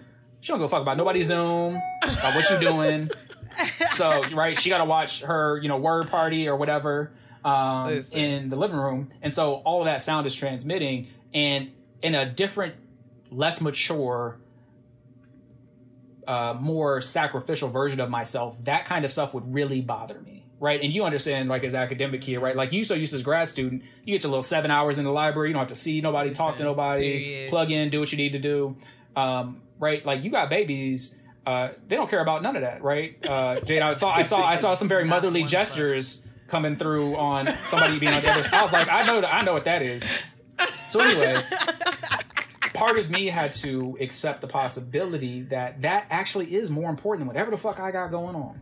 Yeah, right? For sure. And the universe does so in a way that when you need it the most, it's right there, right? So when I'm getting off these long Zooms talking about this oppressive shit all day, right? And baby girl's like just trying to eat her food, right? And just says something hilarious in her own mind, or just laughs and giggles, right? Or just like says, "Oh, daddy," and like gives me a hug now or whatever. Like these are all things that humanize me in a way that the world has tried to separate me from, that really gives me the joy and hope I need to move forward. And so much of the work that I'm doing now, especially as I've done, related to like gender and masculinities for Black folks, has to be in service with the notion not of my daughter as someone who will have a male partner. We don't know that. But knowing that as a Black girl and eventually a Black woman, right, the world will treat her in a particular way. And that treatment will especially come at the other hands of Black men. So all of that for me is this constant recurrence of like, what are you going to do and do right by your daughter, right? And by your wife if you say you stand with Black women. Right? Because we done seen all these reckless ass niggas who got these Black wives giving relationship advice, doing all kinds of just ridiculous shit, right? And it's like, well, I don't want to be in that vein for sure, but I don't want none of my brothers to be in that vein. And so again, thinking about like what healing means, it's the things that humanize us. It's the things that make us recognize and see the fullness of our humanity. And that is in our relationships, which is why organizing is fundamentally a deeply relational practice. It's about being in right relationship and community with everyday Black people. And so I make no mistakes that because I'm at this fancy ass white school with these fancy 3 letters at the end of my name and all these other motherfucking names in between, right? Who I am, but more importantly, to whom I belong. You feel me? Yes. And that for me means that whenever this shit burns down, figuratively or literally, I know I got somewhere to go. A lot of these Negroes don't. And we done been in these spaces, in these circles with a lot of them that have created so much distance between themselves and our communities that if and when those things fall and their Black asses are discarded and disposed of, they ain't got nowhere to go and nowhere to be because they ain't been in community and relationship with nobody else, right? So it all boils down to me about being in right relationship and in community with people in your proximity, because that's who's going to take care of us. That's going to take care of you. And without that, I don't know how you could be hopeful, right? It's easy to be in despair when you're living in isolation. And that's much of what sort of colonialism generally, right? Or neo and settler colonialism as we see in this state, the gentrification of our neighborhoods, right? Like these literal cultural artifacts of places like DC, right? Like Philly, like St. Louis, like LA, like even Brooklyn. in Compton, right? Brooklyn, especially Brooklyn. Shout out Brooklyn. That's actually where I met my wife. Like all of these places Black love. are doing what they can to separate and destabilize our communities where it's really hard to find hope, right, and to care, and especially in this moment where perpetual grief is such a real thing, so I think it all comes back down to like, who are you to some extent, but whose are you, right? Or the old adage, like, who you with, more importantly, who's with you. That's so key. So I say it often, like, and people, and I think we take it for granted, and especially we're socialized to isolate, or we're socialized to miser things. Like I even think, as an academic, we're all socialized to believe that we're all chasing one carrot. There's one spot for one of us. And so that fosters this sense of competition where it's like, I got to compete with Charles. I can't work with him because I'm fighting for where he is. And I think we have to be diligent about, as Black people, to resist that. And I think that, because I really believe that our superpower, and I say this all the time, like Team Type It Fast stuff, but I think our superpowers are activated in community. And that's why, like, there's that's why I'm so I'm so resistant to that mess, like to that mess, that competitive, petty, stupid mess that happens. Like, I speak to everybody, I think, because we are all so much better together. And I'm so glad that you said that, because being overwhelmed, it's easy to just sort of like, bury yourself in this little hole and sort of be mad at the world. But, we really have to be diligent about not only prioritizing our joy, but making sure that it's really cultivated in community, connection, relationship to the people that are around us, because it's mutually beneficial. Like we feed each other, we sustain each other. And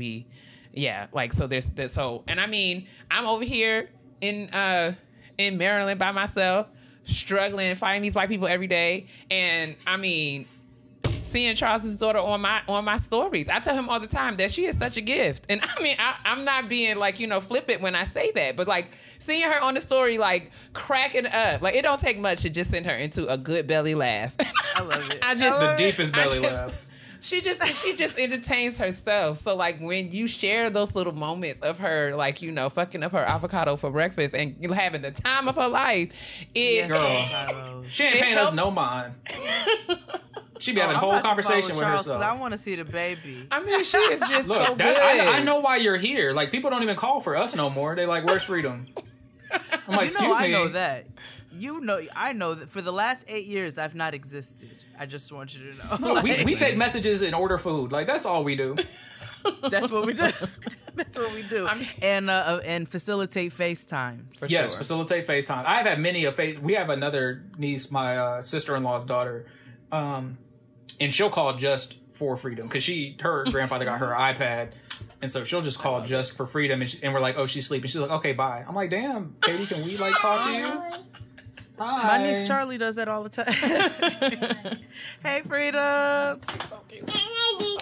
Oh my God, I don't know what to do. Oh my gosh, Freedom. She's like, I don't know. Hey, sweetness. Hi. Hi, sweetness. Don't be shy now. Hey, what you doing? So good. But yes, we you heard wanted us talk about you. We were, because you are just a gift that keeps on giving, and I'm just grateful. You know what I'm saying? I'm grateful to have access to all of this. Like, not just, and Charles is my friend. He's my brother in this scholarship stuff. And it's not just, the fact that we get to share space and think together and sort of like do all of this great work, but the fact that, we get to talk about real life stuff together, and I get to watch him, build his family, and sort of, all of these things are the basis of kind of like what keeps us all going. So that's why I asked that. Like, I wanted 1,000%. I mean, neither of us would be here without each other for show. Period. We done had these.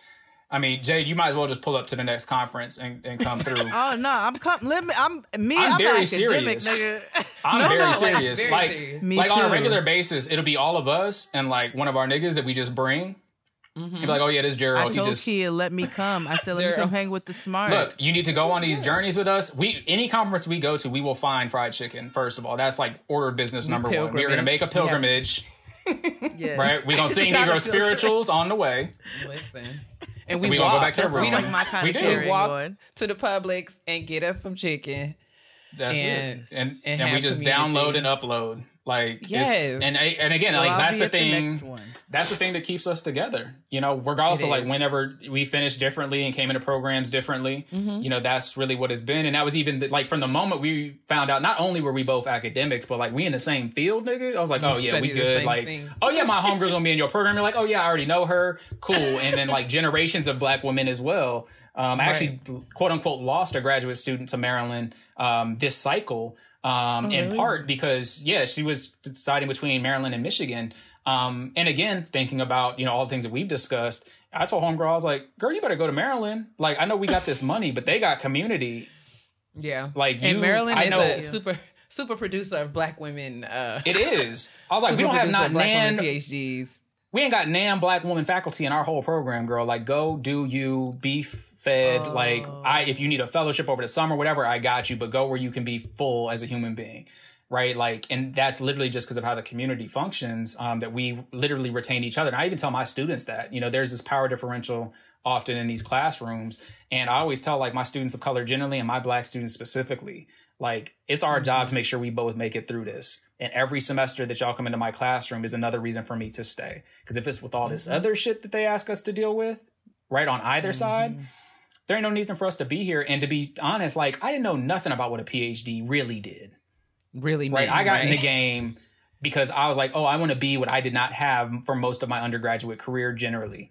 And even for graduate school, I want to be that resource, that students can come, just do whatever they need to do. If they're far away from home, they just need resources, they need family or whatever. That's why I got into the game. I don't know about no knowledge production, right? I know none of that stuff. I was just like, oh, like this seems like a way that I can do work that matters as an educator generally, but I know nothing about what they were asking.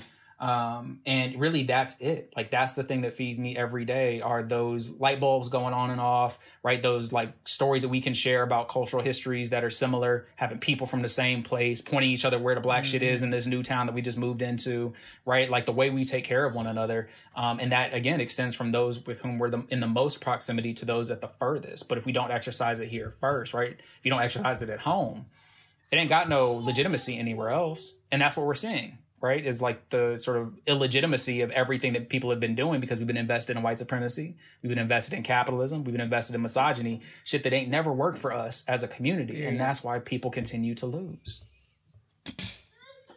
Talk that shit. We need you to come back, because I need you to come talk to these niggas about, you touched on it, but I want you to come back and talk about this misogyny and all of that in the black community. We need to hear from a black man about this. So there's an organization called Black Men Build that I'm affiliated with, partly started by some of the homies out of Dream Defenders, but also like really dope ass niggas like Tef Poe in St. Louis and a lot of other sort of places that are building. And they have a magazine, Wartime, which any political organization needs to have a publication. Well, the next issue of Wartime that is dropping, I actually have a piece in there that says, you know, basically the amount of what is misogyny and why black men need to stop calling black women females.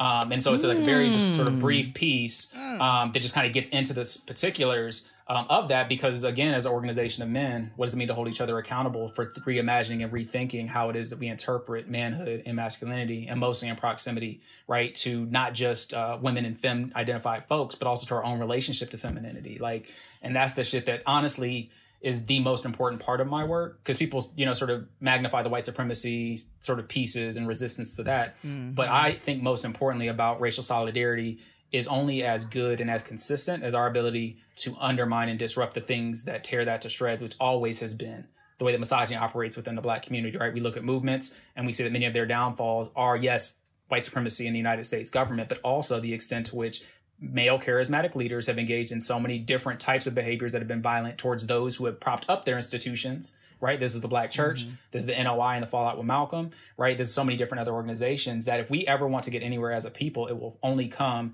to the extent that male charismatic leaders take a step back, right? That men generally in these political spaces do not continue to engage in harm against women, against femme-identified folks, against trans women especially. And we have to really talk about that, because it's cool that you could be like, fuck the man. Like, I'm down for that. But you also like, fuck our sisters, and that's just not tight, right? You calling, you know, men who identify and perform their gender in a particular way, right? All these derogatory terms that we were also called when we sort of didn't convene. And we got to have that conversation. So whenever y'all ready to have me back, I would love to come. Yeah, table that, because we're having a part 2 with Dr. Charles. Put a pin in Let's it. do it. Okay. Let's do it. We are definitely soon. I appreciate that. Okay, so right before you leave, I have one last thing. Yeah. On a no doctor, just Charles. Doctors for white people. Right now. I want to make that real clear. Like, if you black, you don't have to call me doctor. But if you white, that's the real, put some respect on it. Oh no, I'm all about people. Put respect on these niggas' names. They went to school for 12 years. Okay, it is time. It's time for people. Well, do like a black person. Like, downgrade my shit and call me Dr. Charles. Don't call me Dr. Davis, because you know the title first name is our shit. Yes. We'll call you Dr. Charles. But right now we talking to Charles, real nigga. Real nigga. MD, ED, PhD, all that. So, what's on a Charles playlist? Give me 5 of your favorite songs. Ooh, shit. Man, that's tough, because I actually make playlists for my classes. So, Optimistic, Sounds of Blackness, always. Oh my gosh. And Nesby. Yes. The queen. Look, that's the jam. You want to be in a good ass mood? I mean, you just want to lift your spirit. I mean, since we ended on a joyous note, right? Optimistic, Lovely Day, Bill Withers for show. Let me see.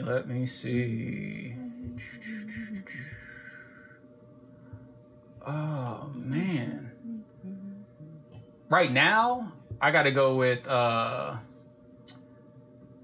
Silk Sonic, Leave the Door Open. That's my jam. That's Freedom's jam. Okay. Yes. It's just something that feel good. You know, a cut. Yes. Exactly. Go to sleep so me and your mama can hang out.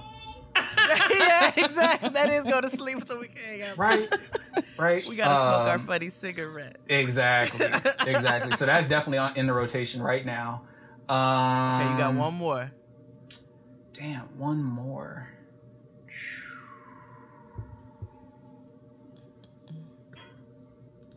You think it's too hard. I know, but that's what we do. True. You already know that. It is. I know. It is. True. It's like, well, what do you mean by music? Exactly. What do you mean? Define favorite. Like, if you open up your title right now, you're like, I just want to hear a song. What you gonna put in there? What's your Old Faithful? Old Faithful. Ooh. All right, can I pick two? It's kind of the same. Yes, yes, please do. Yes. Okay. So I'm going to go with Bobby Caldwell, Open Your Eyes, into Common, The Light. Oh. Okay. So I'm going to hit you. Those are like... First, you got to see my baby's playlist. She got it so good. I didn't put the samples, I didn't mix it in there. I got you. Share but I love samples. So that's going to be my last one. Bobby Caldwell, Open Your Eyes, into Common, The Light. Okay, so if you love samples, so this was me and Noah's Drive to School playlist before pandemic. There is a playlist on Spotify called Everybody Loves the Sunshine playlist. And it's got all the old songs, but that they've sampled in like different rap songs. So it's got all your James Brown on it. It's got your Isaac Hayes. It's got your Roy Ayers. And when I tell you, Now Mama loves Smiling Faces. She's singing that about niggas stabbing her in the back. She's singing about the big payback. Like all that shit. This is what the 7-year-old sings because we love it. It was our ride playlist. That's Play it. for baby girl. Teach the babies. Aww. You got to indoctrinate them into this tradition so they know. Because I don't like when people don't know the original. Because I'm that type of old nigga now. I will shake my fist and laugh. The disrespect. Charles, thank you so much. You are such a joy. Thank y'all, man. This was a blessing. I just appreciate the opportunity, especially being in community with just dope-ass black women. So anytime y'all will have me, I will come. Just call or text or whatever. I'm sorry we couldn't do it last week, but you know how the babies be. Yeah, but appreciate y'all making that totally understandable. That supportive decision. I won't call it accommodation, but y'all held me down, so I'm gonna hold y'all down wherever I can. Thank you, we Charles. can't wait to see you again. It's always a pleasure. Indeed. And I need you to snuggle. I need you to just kiss all on those Yes, jaws, give the those best. cheeks, that neck for freedom for me, please. All of them. All the best to Brooke and Freedom. Much respect to you and your Brooke family. as well. And Absolutely. We love you here at the kitchen table. You always welcome anytime. Yes, absolutely. Love to the whole family. We'll see you next time, Charles. Love to y'all. Appreciate y'all. Planned Parenthood asked me to show someone how I see them. Like, really see them. So this ad is dedicated to none other than you, sis. The Jade of all Jades. I see the way you care and do all of the intentional ways that you try to connect with people and try to you're not at all pretentious. You're very authentic. And you're not even impressed with people's accomplishments or who they are. You celebrate people, but it's like, you just want like, folks to feel at home and to feel like, you see them as people. You want to know what they're interested in, their favorite color, what they like to put on their chicken wings. You want to know what they listening to on, what are their favorite songs. And I think it's because you want people to feel comfortable, like they can be their true authentic selves around you. And the way that you celebrate and affirm everyone from a genuine place is something that I always have admired and appreciated about you. Oh, sis. I feel very lucky that I get to see you, the real you, every week on this stinking show. And, despite the fact that, you have to say some nice stuff about me right now, like, I know that's genuine. I know it is, and I'm actually very grateful because I feel like you actually are seeing me. So I received that. Planned Parenthood sees you and truly sees you not as patients, but as people deserving of understanding and compassionate quality health care and education. And they understand the importance of having access to that care so you can define exactly where you're going. Visit beseen.org to learn more about how Planned Parenthood is here to see you become who you will be.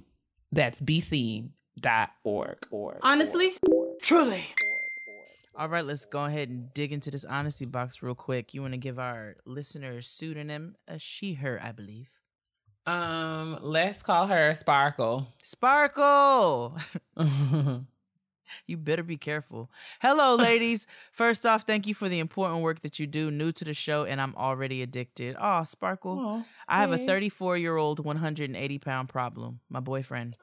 Oh, hell. Oof. We've been dating for 3 years now, and the relationship doesn't seem to be going anywhere. The biggest issue I have with him is his lack of ambition and goals in life. He's currently unemployed and is happy with that. He lives with his parents. He's also happy with that. He wasn't like this in the beginning of the relationship. He had a job in his own place at first, but he quit his job because he didn't like his boss with no backup plan. He's slowly starting to show his true colors. I'm completely opposite. I'm 27, great career in IT, on a board of directors, have my own place, building my first house, and tons of goals for this thing we call life. I'm very strong and independent, and he knows that. I presented my problems with him and even offered to help him on the job hunt, but he called me shallow and for asking him to get a job in his own place. Am I tripping? Thanks for your help, Sparkle.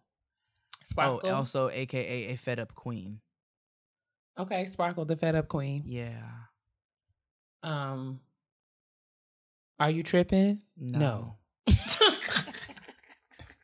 You are not tripping. Nah, girl. And I mean, I think you just listed out all of the reasons why you are not tripping. Yeah. And, you know, I think at the very least, you know, there's nothing wrong. It doesn't have to be evil. It doesn't have to be devastating. It doesn't have to be dramatic. It doesn't even have to be complex or complicated. It could be that at one point you and this person connected and were compatible, and now you are not. And if you said, the first thing you said that you don't think this relationship is going anywhere, and I was like, well, why are we reading this email? You know, I'm saying that to say, if you don't think the relationship is going anywhere and you wanted to go somewhere, then you're not tripping, and it's your responsibility to do what you want to, you know what I'm saying? Like if you want to, you know, yeah, like it's your, like, if this is not what you want, don't invest energy and time into trying to change a situation. You presented to him what your feelings were. You offered to help him. He wasn't ready to receive that. And it doesn't even have to be any more conversation. It can be like, okay, well, you know, this is what I'm doing. This is where I'm headed. This is what I would like. You know what I'm saying? And, you know, it doesn't make you shallow. It makes you sure of what you want. And you would be shallow if you were to continue to date him and use his money and resources and time, and you had no interest in him as a person or wanted to help him. You would if you would use him for what he offers, you know, while not really being truly invested in a situation. I think that would make you shallow. I think you're allowed as a woman to want what you want. You're allowed as a woman to change your mind when you get new information. And you got some new information. Child. So, very long way of saying, as I said very in the beginning, are you tripping? No. You're not tripping. Ain't no 34-year-old nigga about to be living up in my house who has the option of working and chooses not to. That's just my house. Are you tripping? Absolutely fucking not. And I don't know. Yeah, no, sister. It sounds like you can do great all by yourself. Not telling you what to do, but that just sounds like dead weight and yeah, like silver fat on beef. Like it's just useless. And so I'm sure he's a wonderful person or was at some point, and you all's relationship, you wouldn't have got with him otherwise. But now you're building houses and like doing shit, and this nigga is like, I don't want to do this. Yeah, I mean, and that's no shade, right? You just want different things. Yeah, it doesn't have to be like, and you know what I'm saying? Like, you know, it doesn't even have to be any heat or any judgment. No, you want to be in partnership and connected to somebody who wants what you want.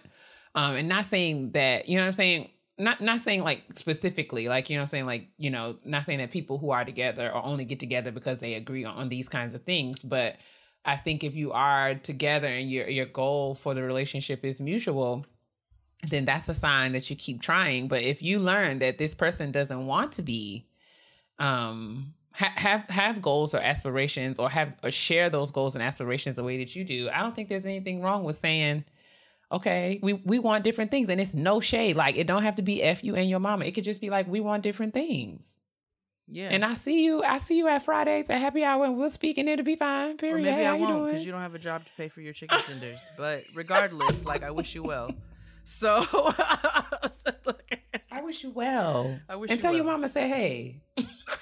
And let me tell you, don't let that nigga project onto you and make you feel like you're shallow, because you're not.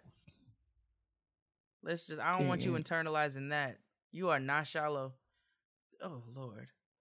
I can even understand if a nigga said, I want to work at Wendy's for the rest of my life because I just get a pure joy out of making Frosties. I would never shade that. You do? You get a sincere joy from making Frosties? Then, nigga, you better swirl each fucking Frosty. Listen. Like you're like the stars in your eyes that you have for it. He said he don't want to do anything. That's a different conversation. So, no, sister. You are not shallow. You are very well within your right to want to leave this lazy ass nigga. And I'm not. You don't want to build a future with a man who says out of his mouth that I don't want to work. That doesn't make you shallow. 4 years old. That doesn't make you shallow. Like, no. In the Pootie Tang.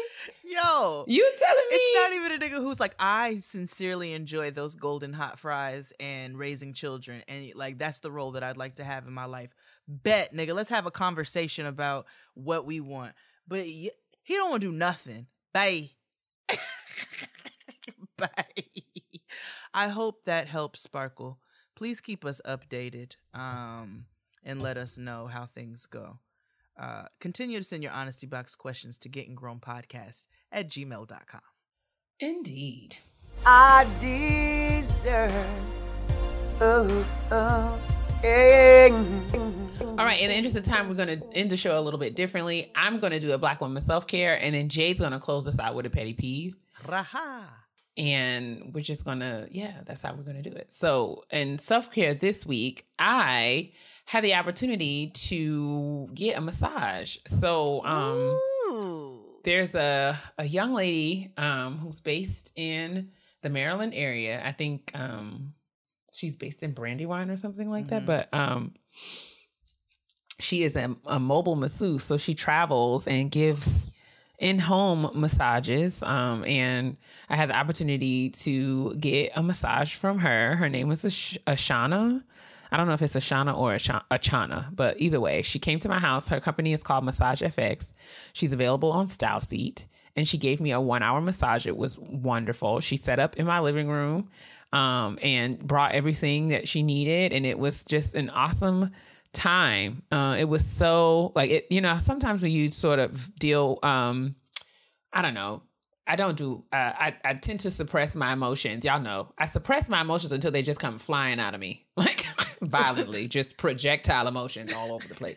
And so I had, the massage was like the first time in the whole week that I actually had some time to just really sort of sit down and just decompress. And it was not in any sort of, I don't know, it was really weird, but I like cried. It wasn't like a sob, like a breakdown, no, but just like but it was kind of like a release. Yes. And, speak my language.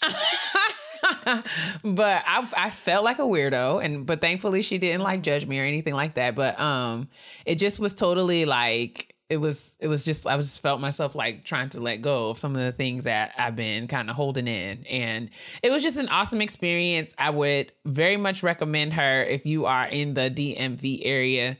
And a Black woman owned company called Massage FX. I'll put the information in the description box, but you guys make sure that you look her up and check her out. Wait, you got me wanting to book her for our girls weekend. Let's do it. Us. I mean, I know she does. Yeah, we can definitely make that happen. Oh, yes. Oh, yeah. Okay, Ashana, I'll see you soon, girl. Yeah, that'll be dope. Ashana, a massage. It was amazing. Take care of yourself. And I was like, wow, it felt really bougie. Like, do I really need this? Blah blah blah. But I don't know. It was worth it. It was worth it. It was, and it wasn't unreasonable. Like, I really felt like I may have paid more if I would have gone to one of those swanky spas. But to be able to stay in my own house was a special treat. So yeah, you know how I do. I go to my old Chinese man George with his sandals, and he gets me right together. So I advocate for massages, please. I love it. It was good. I love to see it. Very, very good. All right, let's move on to this to these petty peeves real quick. And I want to be very responsible of the things I say to my sister, because everybody know I can be real petty. P-E to the T-T-Y, honey. All right, so it's my turn for the petty peeves since Kia did the self-care. And I have a story for you all, okay? Outside's back open, so of course things start to happen. I told Kia this story before the show began. And, you know, I will face judgment from some of you, but I don't care.